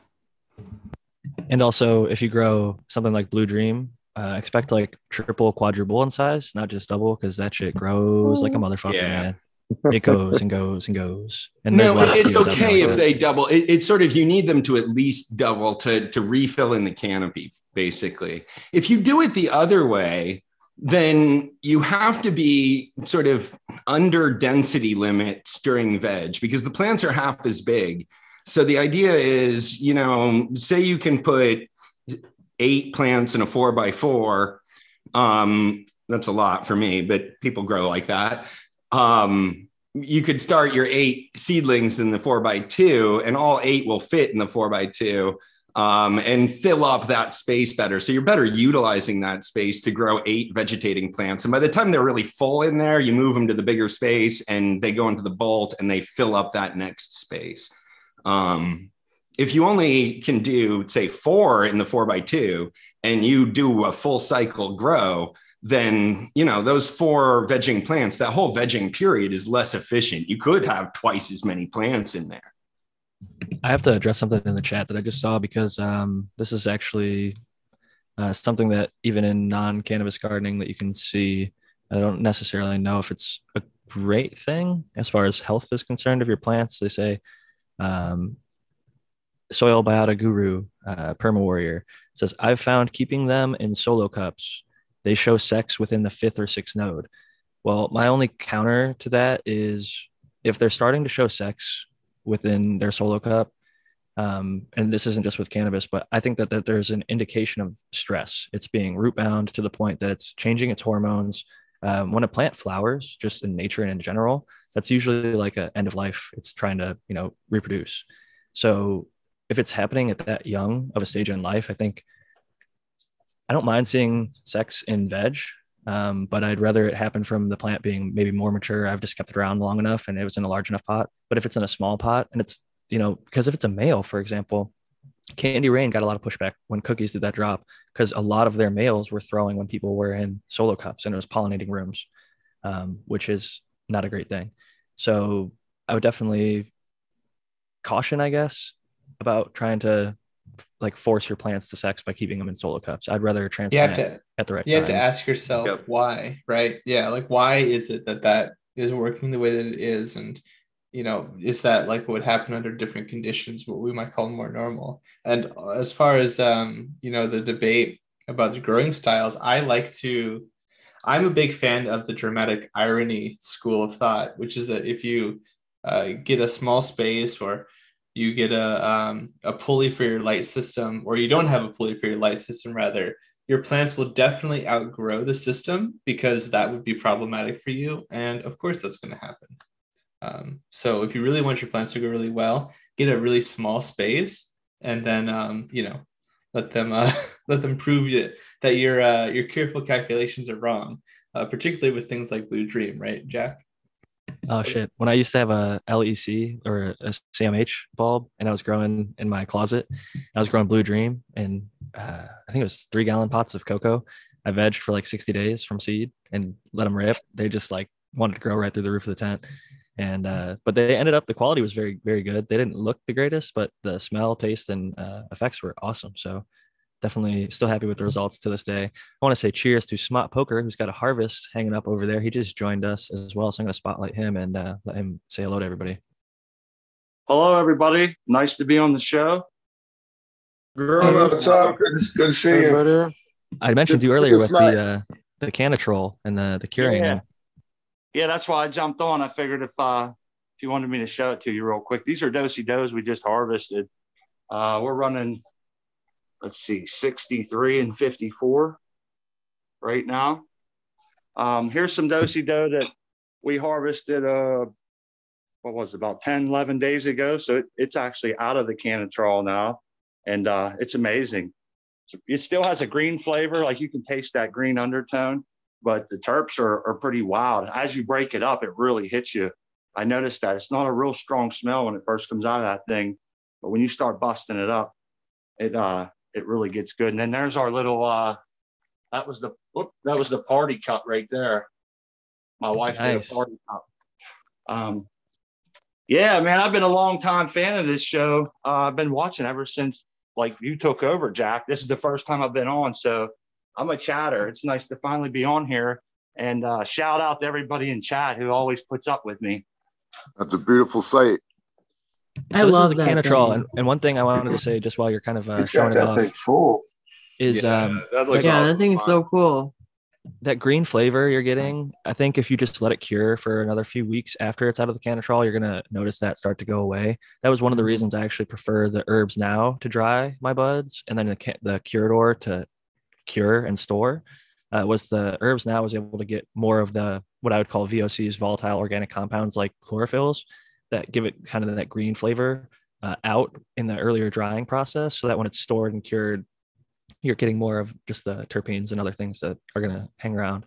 But I think they're both amazing products if used properly, and you're going to slowly dial this thing in. And people were always asking what that little thing is. They're like, is that concentrate? That's a sponge, people. Because I saw about 100 people asking your Instagram. That thing is a sponge to help the moisture. Very ambitious to put that much concentrate in there. Yeah.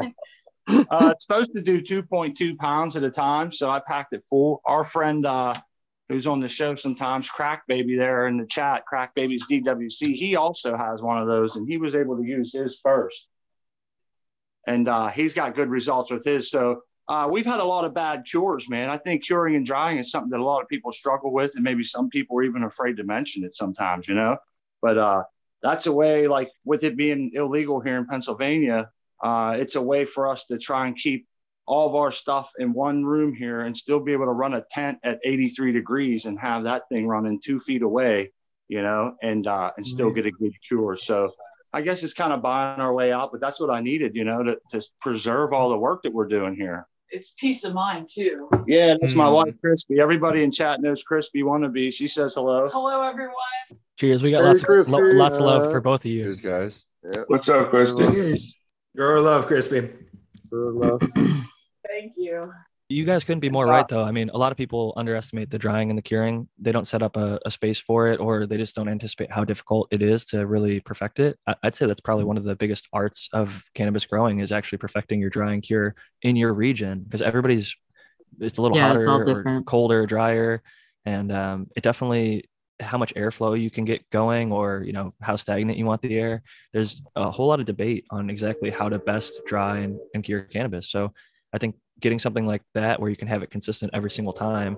Can you go back over to the device and show, you said they have a suggested, I think it's like 68 degrees, which I've mentioned many, many times is that thing is so cool. So you have it at 67.5, which is below 68. 68 is where volatile terpenes start to flash off, like the lowest temperature. A lot of them go at like 75, but 68 is the lower temperature where you're going to start to lose terpenes. Right. Some people are asking what's the difference between that and a wine fridge too, if you could answer that as well. All right. So I was trying not to get like real long winded and hijack the show over this thing. But if you want to know, like we had an interview with the guy that created this machine, him and his wife, really nice people. And if you call there, like he's accessible, you can talk to him. So anyhow, this is the shitty part.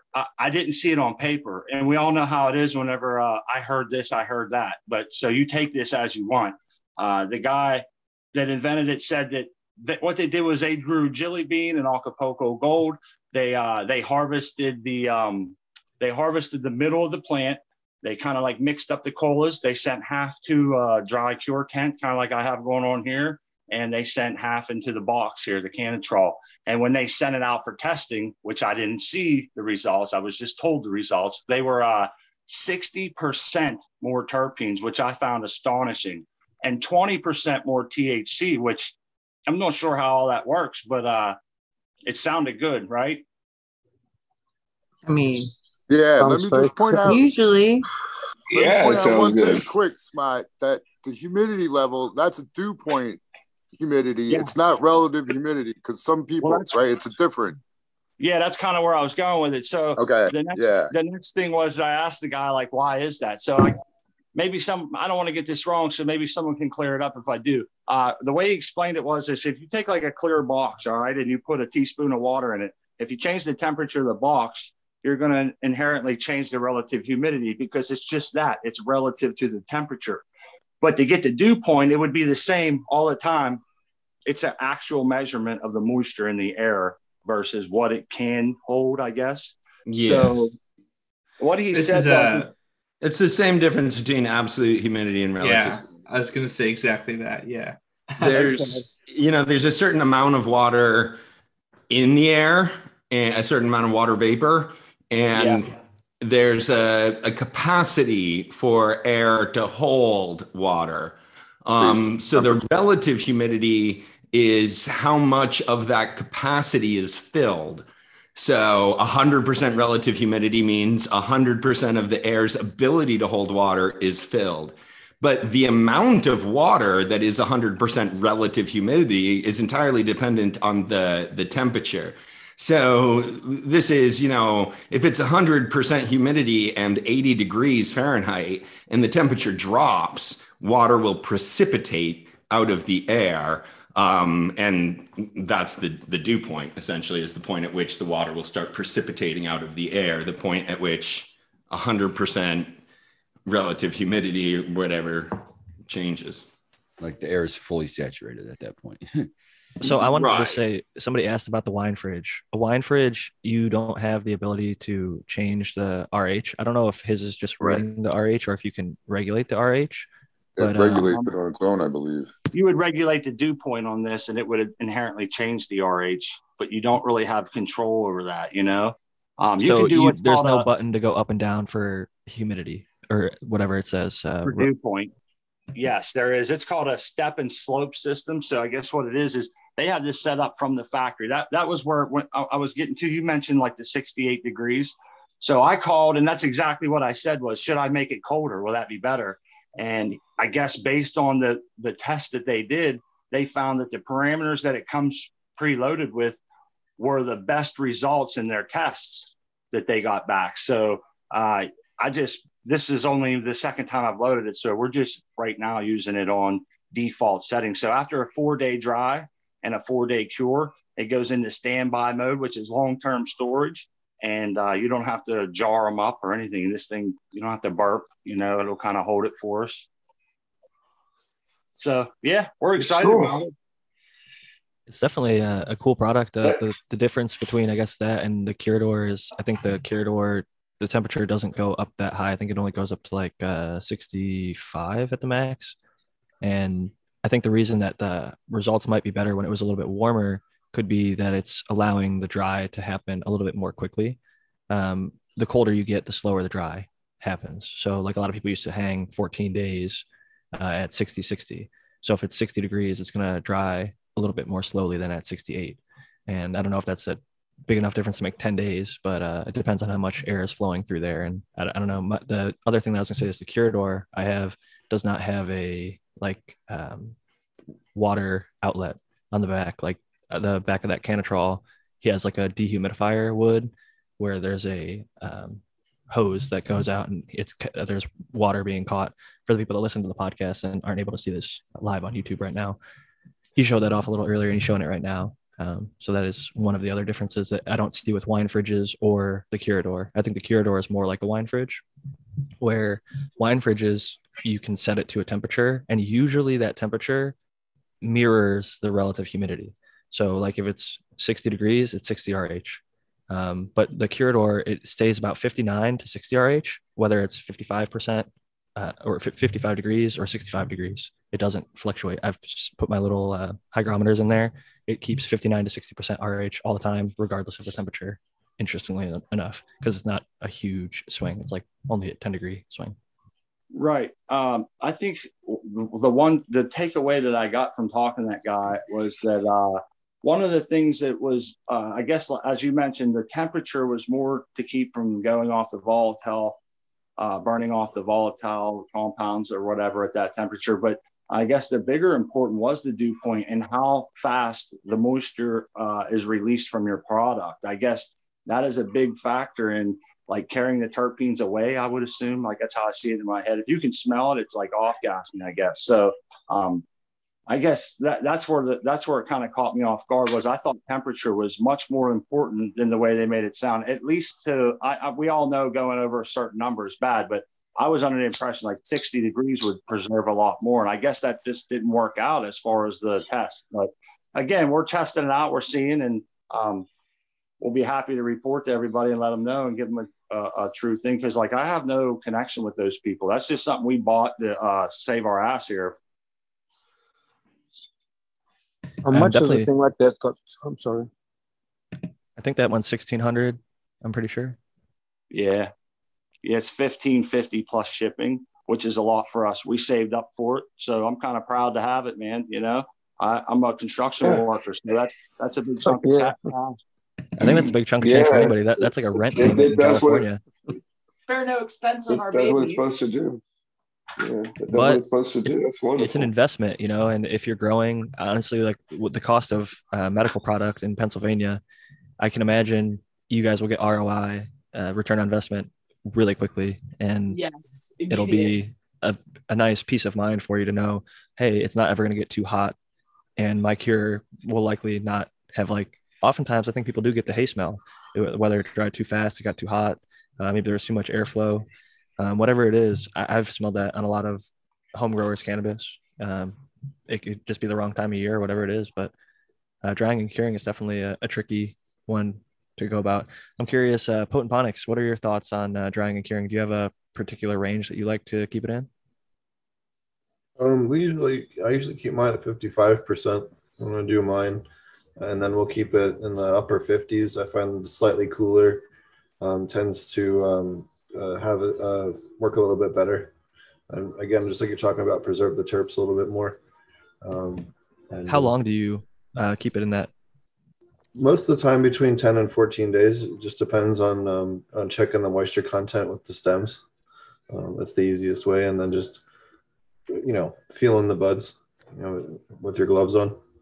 Do you compare, like for me, a lot of the times the like thicker upper buds, those will snap later than like a smaller bud. So are you waiting for the thicker stems to start popping before you're pulling it, or what's Well, the yeah, metric? yeah. So when we're taking them down, we'll kind of separate the bigger, thicker stuff and put them on the kind of the more left side of the rack, and the smaller stuff maybe more on the right, as an one example. And then a lot of times we have these freestand. Most of the time for the bigger operations, they have these freestanding. It's almost like the like hogs. What do you call it? Hog screen. It's Yeah, like a fence. Yeah, it's like a 14-inch squares or 12-inch squares. And then they're on a big freestanding rack, so you can just hang everything up. Then you can move them around and put your fans in and get it all arranged. And then it's also nice because you can take them once everything's down and you can clean them really easily. You can give them a good spray down and clean them really well. And they're not a huge pain in the ass to clean as far as labor. Have you seen any of those? It's like a wood moisture meter gauge. Have you tried any of those things? I've got one and I've messed around with it a little bit, but I'm just curious if you've seen them or tried them. I have not had a chance to play with them much. Usually the operations I'm going into, they have kind of all that, figured out by the time I'm getting there. But at home, I just hang it up in a grow tent, kind of similar to like what they had there, and do it that way just because we never really harvest that much at any one time, And it works, honestly. And you grow the feel, I guess, like of knowing when it's ready. I think sometimes it's easy to think maybe it's a little too dry, like if it gets a little crispy on the outside, but that could just be like the external leaf, and the internal bud is still just fine. So it's definitely about kind of mastering that touch of when it's still spongy, not quite dried out, and still dank and sticky. I wanted to add something too. We were talking about the root bound plants stressing. I see that a lot in Oklahoma with people's moms. They'll put their moms in like 5-gallon or 15-gallon pots, and they'll grow them for 6 months or 12 months. And they should be in way bigger pots if they're going to do that. And then the thing starts flowering off, and they're like, "Well, I don't understand. It's in the under 16 hours or 18 hours." And those plants tend to be the ones that herm on you. You know what I mean? Those lines, because if it's stress flowering, that's the same kind of situation that's going to trigger that herming. So, that can be a great way to stress out your plants if you're trying to really work your lines and make them super, super resilient. That can be a great way to, say, hey, is this a super keeper? Do I want to make sure I can eliminate that as and reduce my herming potential? And that can be a great way to test them for that aside from light leaks. I've even seen some bonsai or people that are keeping mothers for a long time remove the pot, and then they'll cut off some of the exterior roots so that it has the ability to regrow back into, and they'll plant it into a little bit larger pot or just even new medium in that space that they cut out just to maintain it without having it be so root bound in a smaller pot. So there's definitely some techniques and cool stuff you can look around Instagram, mostly the bonsai people that are really get aggressive with like that root chopping. But it's amazing how you can keep plants for a long time and not have them go into flower if you are diligent about really the roots dictate so much of the plant. So keeping them healthy and happy, the plant will tend to be healthy and happy. But if they're in there for 5 or 6 months under 18 hours of light, and they're basically crammed in a tiny little pair of shoes, because by the time a plant's 6 months old, it's going to be giant. So especially depending on how much it's pruned, but it's interesting to see in new markets like that in Oklahoma, because to be honest, I don't see a lot of that out here in California, but people aren't typically keeping 6-month mothers, like no other grower was saying. A lot of them do just take the cuts each run and then recycle it that way. Well, to like what Steve's point was getting at, is that was probably one of the hardest things for me to learn as a home grower, and probably the thing that held me back in progressing the most was I wanted to hold on to everything. I didn't want to let things go. And with all of the genetics that are out here right now, there's so many good genetics out here that, man, you, instead of looking for what's good, you just have to look for what's bad. You just have to be a pessimist when you're a grower anymore. You just have to say, do I find anything wrong with this plant? Because if I find anything wrong with this plant, I could probably grow 100 plants where I can't find anything wrong with, So I agree. So it's a whole mindset change that you have to have. It's a funny thing. Yeah, I agree with that too. That's why I grow new seeds every run. It's like there's just so much new stuff that I want to try. And to be honest, there's only even one strain out of the probably close to 100 I've grown over the past couple of years since I've just started popping seeds every single grow that I didn't love. Like almost all of them, I was like, this is pretty good. Like I'd probably grow it again, but I want to try something else out, see what else is out there. There's so many options. And like Dog Doctor said earlier, it's just so cool when you can look at a strain. It's like, I think he called it Gorilla Blue. I think it was what he was growing. It's like a Gorilla Glue crossed to a blue something or something or other like that. When you see like, oh, I like both these parents, I've tried them, or maybe just like what I've heard about them. And then you get to grow out that cross and see, is it going to lean towards one parent or the other, and how it works in your garden. And, maybe you'll grow it again, but maybe you just want to grow whatever that next new thing is that catches your curiosity. There's so many options out there, like literally hundreds, thousands of different breeders. So I think people should definitely keep growing new stuff, different stuff, and find that unicorn that strikes your fancy. Did you see that statement that 2020 Mendocino put out on Instagram about autoflowers? That they're gonna make them like more potent and more desirable, and they said higher quality, higher potency, higher everything basically. And then they spelled it out. They didn't just make a boast. They didn't just make like a boast. Then they spelled it out how they were going to do it, why they're going to do it, and the science basically behind their thought process. And it sounds good, man. It's making me excited. It's like, when I'm stuck in a plant count state and I don't have to, if I could actually get plants that, whatever it says on the package, that's what I get, and not a variation of 20 different things. Man, that's a pretty big advantage, not having to hold on to mother plants, not having to have little baby plants. I just pop my plant count in seeds and harvest the whole thing. Yeah, but then the government can tax the living crap out of it. I think that's like a dystopian world where the government taxes every last cannabis plant. So I've been talking about necessarily though. You'd have it could happen that way. Every single run, you'd have to buy seeds though. No, man, you do your own breeding project. You can make your own. That's it. Yeah. Yeah, just do your own. You just do your own breeding project. He's not alone in pushing autoflowers, in the fact that like Jeff Lowenfels is a pretty prominent cannabis author, I would say, who wrote DIY autoflower cannabis book, and he's really excited about the autoflowers that are coming out. And there's we had Dan from formerly Full Duplex, but now Gnome Automatics, who's really pushing the things with autoflowers and getting their potency up and making them desirable. And every single one of his plants, like the coal miner's daughter that I've seen, it's like black every single time. Every one of the Alf, I believe, he has two. There's Alf, and then he has actually way more. There's Damascus. He has so many different crazy crosses. His number one is Anvil, and then he has Anvil, Alf, is the one I was thinking of. And then he has the coal miner's daughter. And like you said, Alf and Anvil are his kind of go-to. Coal miner's daughter has kind of gone off it, and he has so much new stuff coming out. So him and Kyle Breeder have a project that they're working on that are about to release. But yeah, he's really just an awesome dude. He's been literally doing it over a decade. And the proof is in the pudding. Look at Autoflower Network. You can go on autoflowernetwork.com. I think he even helped write the base code. He helped code that website to help that be out there. And I remember, and I've smoked them. I've had buddies who've grown them out and had samples of Lowrider and the early autoflowers. They were literally like garbage. You could not get high off of them. The taste, flavor, they looked okay. They were purple. And you got these really tiny little plants that did autoflower, but they were not anywhere close to what you would want today. Like what we're seeing from Mephisto, even like Chef Anna. We were talking about the thing earlier with autos being in perpetual. The way he does it, he just has a bunch of autos all at different stages, and he yields a shit ton. He gives out weed all the time. Like go look at his Instagram. He's giving out people weed at Walmart. He's having cops hold on to plants. He's doing I want to say, because I don't want to. He's literally walking down the street with a fully flowered plant. Yeah, in a little small pot. Hey, what's up? Hey, can you hold this? He hands it to a cop and ties a shoe. That was great. I've got that post. I want to try to share it real quick. No, it says I'm disabled. That's funny.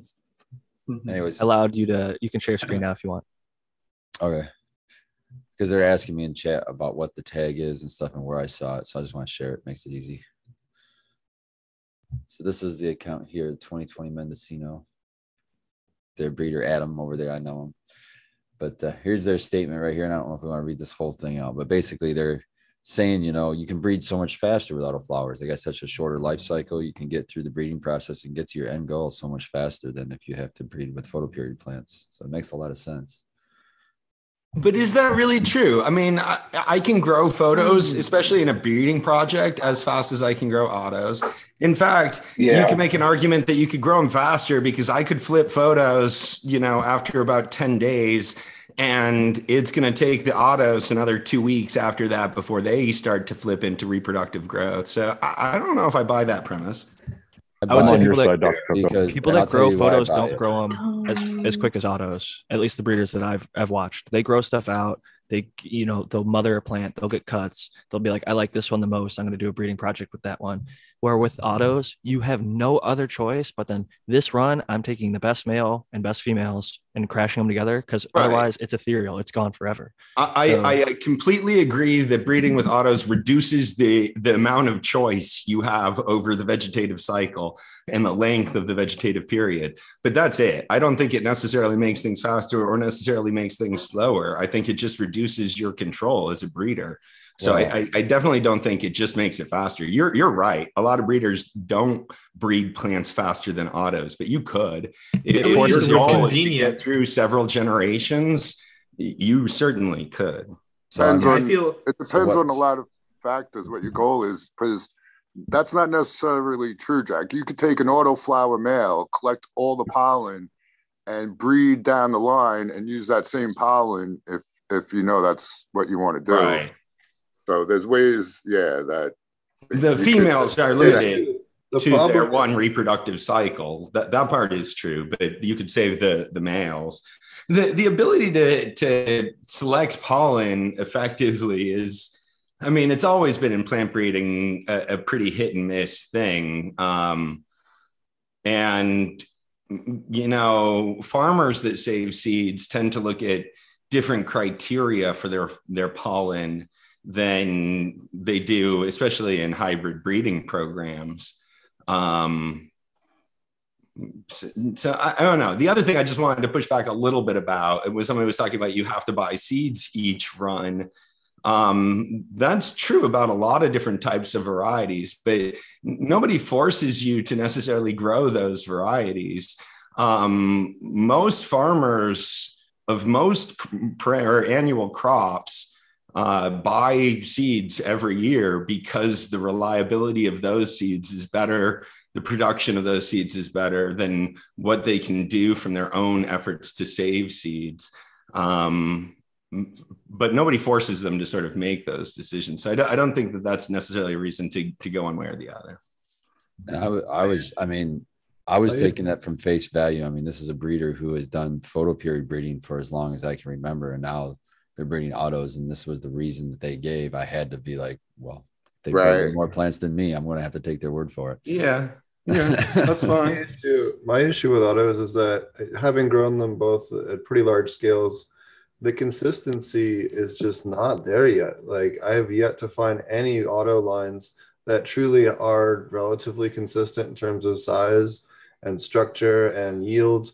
And I can't count on them the same way as if I clone a really good line. I know that all of those plants, if I'm planting 5 acres, I need to count on that yield coming back in, within certain percentages.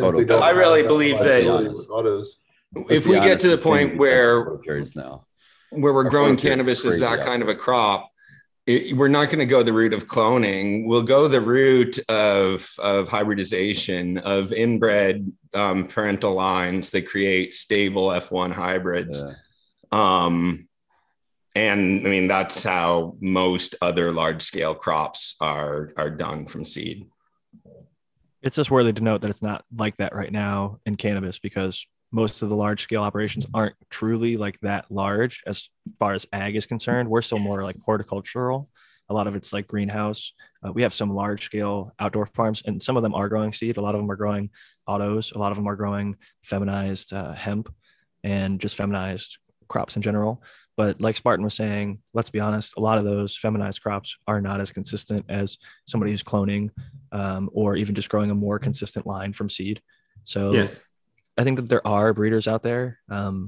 You may not have had the, benefit of growing them quite yet. It might even be difficult to source them and figure out who's actually doing the good work. But I think that there are people that are line breeding stuff out to F8, F9, and then taking that to other F8s.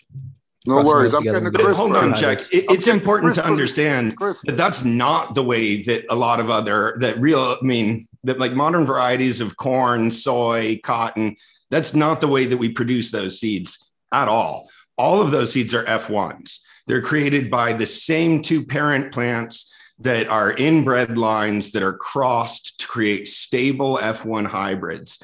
And those F1s, you can't really save the seeds because the F2 does not display the same characteristics as the F1. They don't breed true. But the F1s have heterosis. They have the hybrid vigor that comes from the crossing inbred parents. Basically, it eliminates the deleterious recessive alleles, or at least the expression of them. And it creates stability in the parent line. So there is consistent uniformity. When you're a corn farmer and you're going to be harvesting with a combine that drives through the field, you need all of your ears of corn to be between 38 and 42 centimeters off the ground.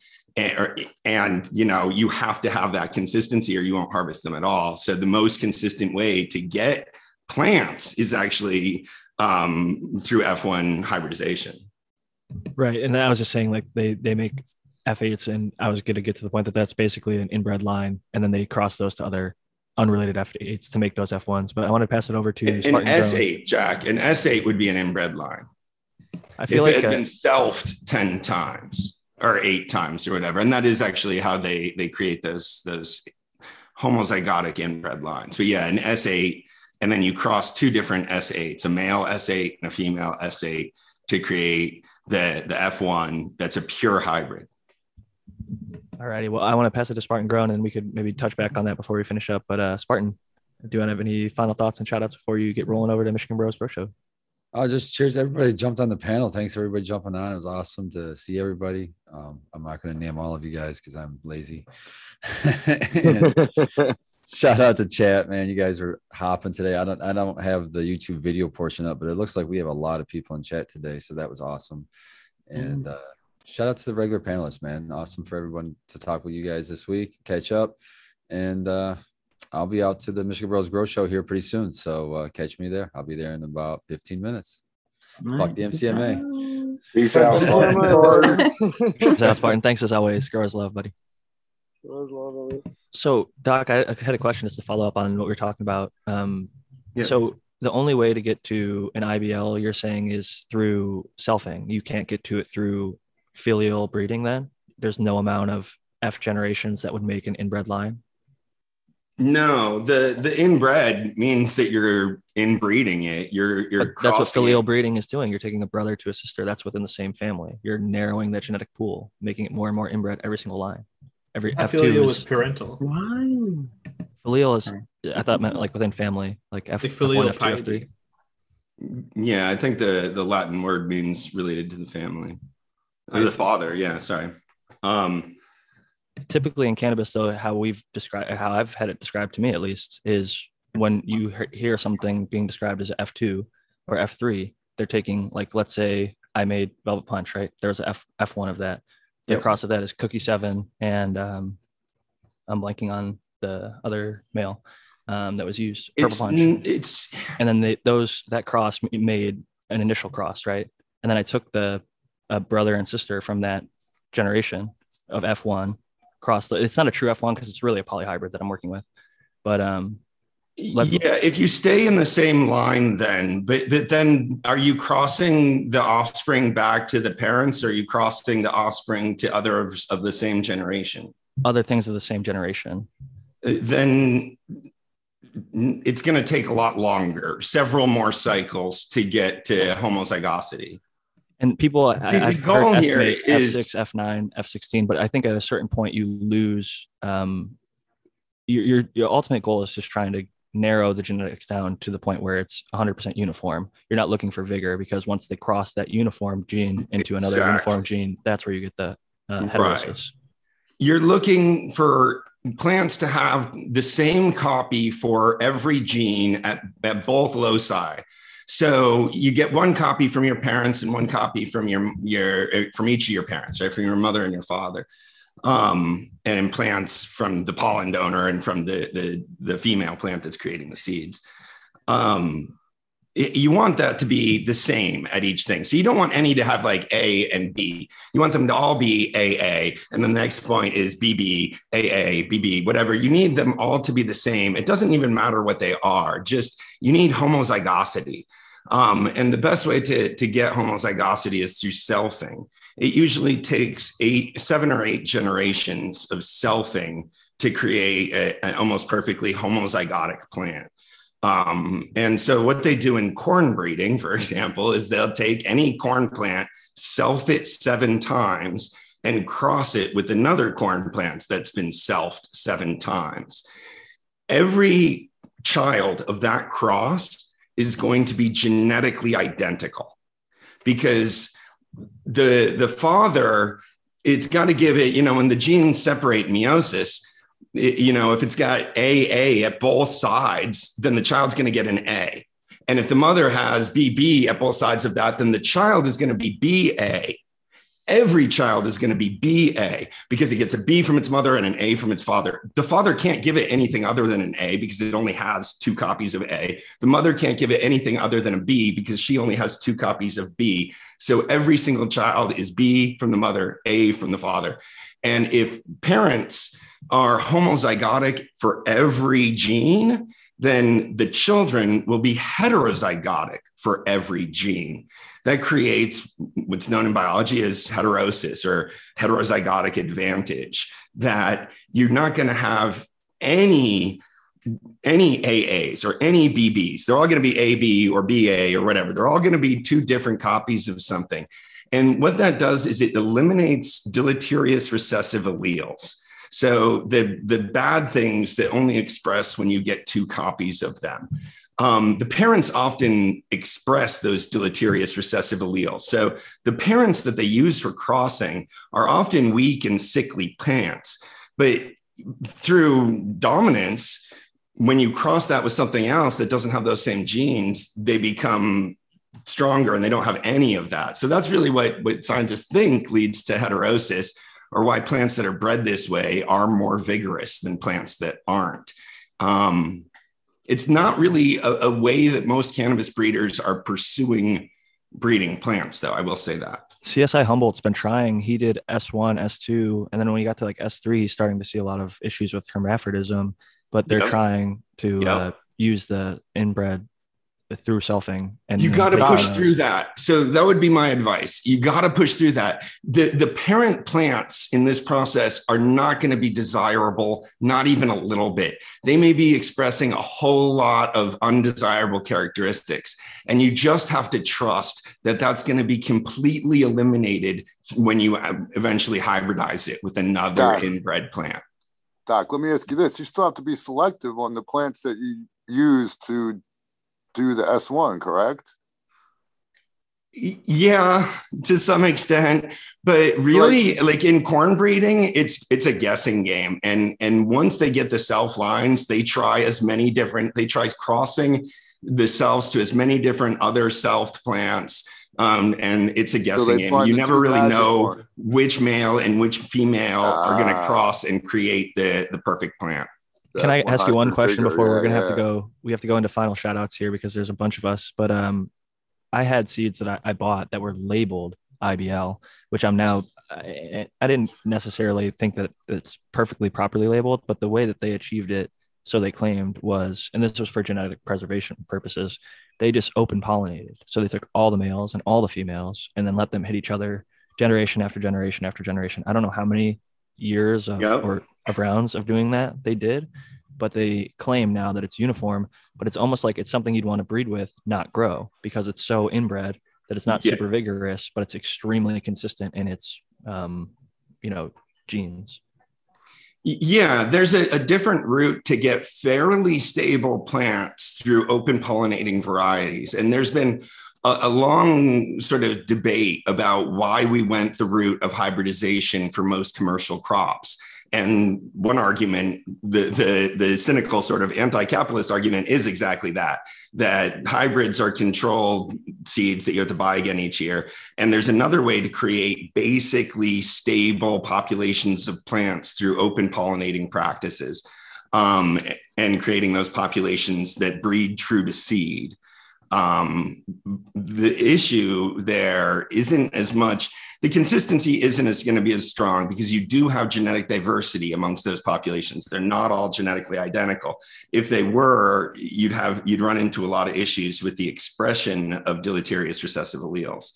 So you still have heterosis or heterozygosity in that population. And that means you're going to have some variation in the phenotypic expression of plants. But they breed true to seed, basically. So farmers can save those seeds and replant them if that's your strategy to sort of achieve a stable population. If you go for the hybridization route, the uniformity is more consistent, but you cannot save the seeds. All righty. Well, that was a great way to wrap it up, I think. And I'll first pass it over to our guests so that we don't keep them hanging too long. And I'll pass it first to Chicha B and say thank you for joining us. And where can we find you? Final thoughts and shout out. Well, first off, thanks for having me. Thanks for letting me show off my grow. You can find me on YouTube, of course. You can find me on YouTube at Chicha B, on Instagram at Chicha B, I think _B. Yeah, but definitely thank you for letting me come and hang out.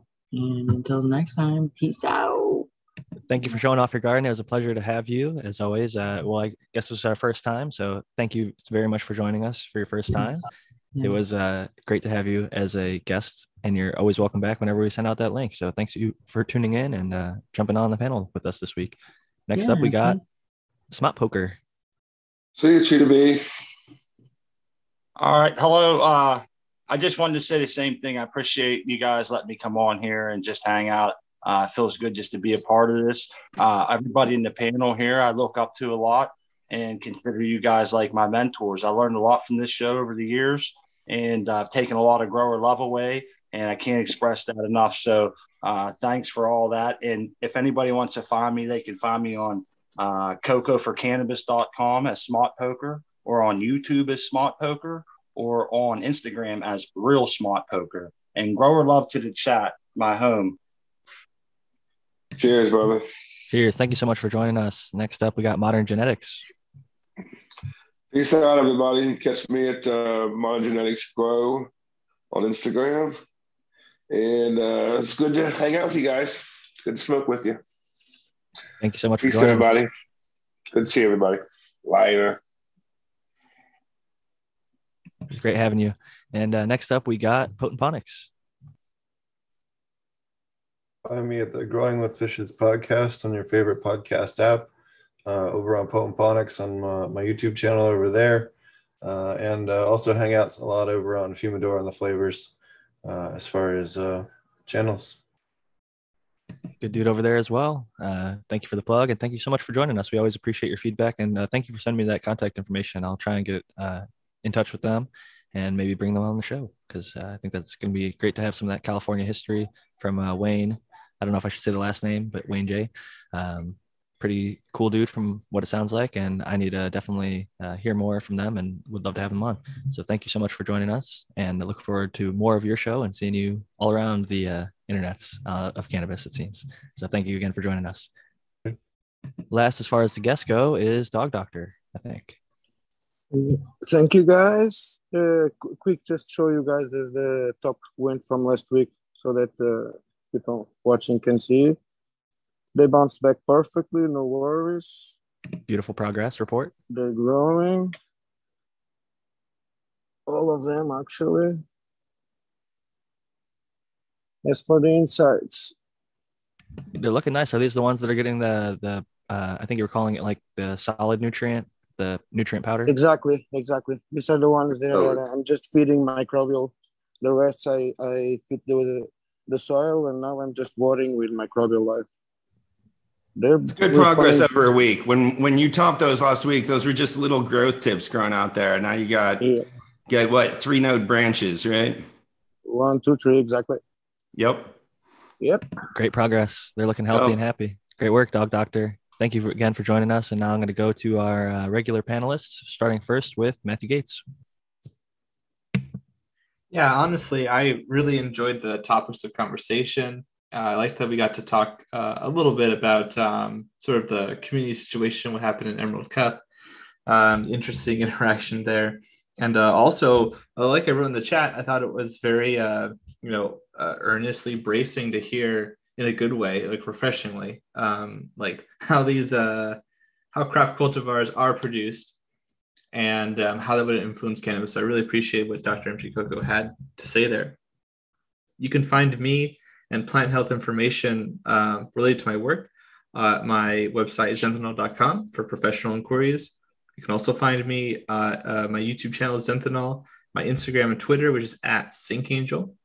And you can also find some of my opinions on Skunk Magazine. They will have a spring issue sometime soon, but you can find me in the last several issues.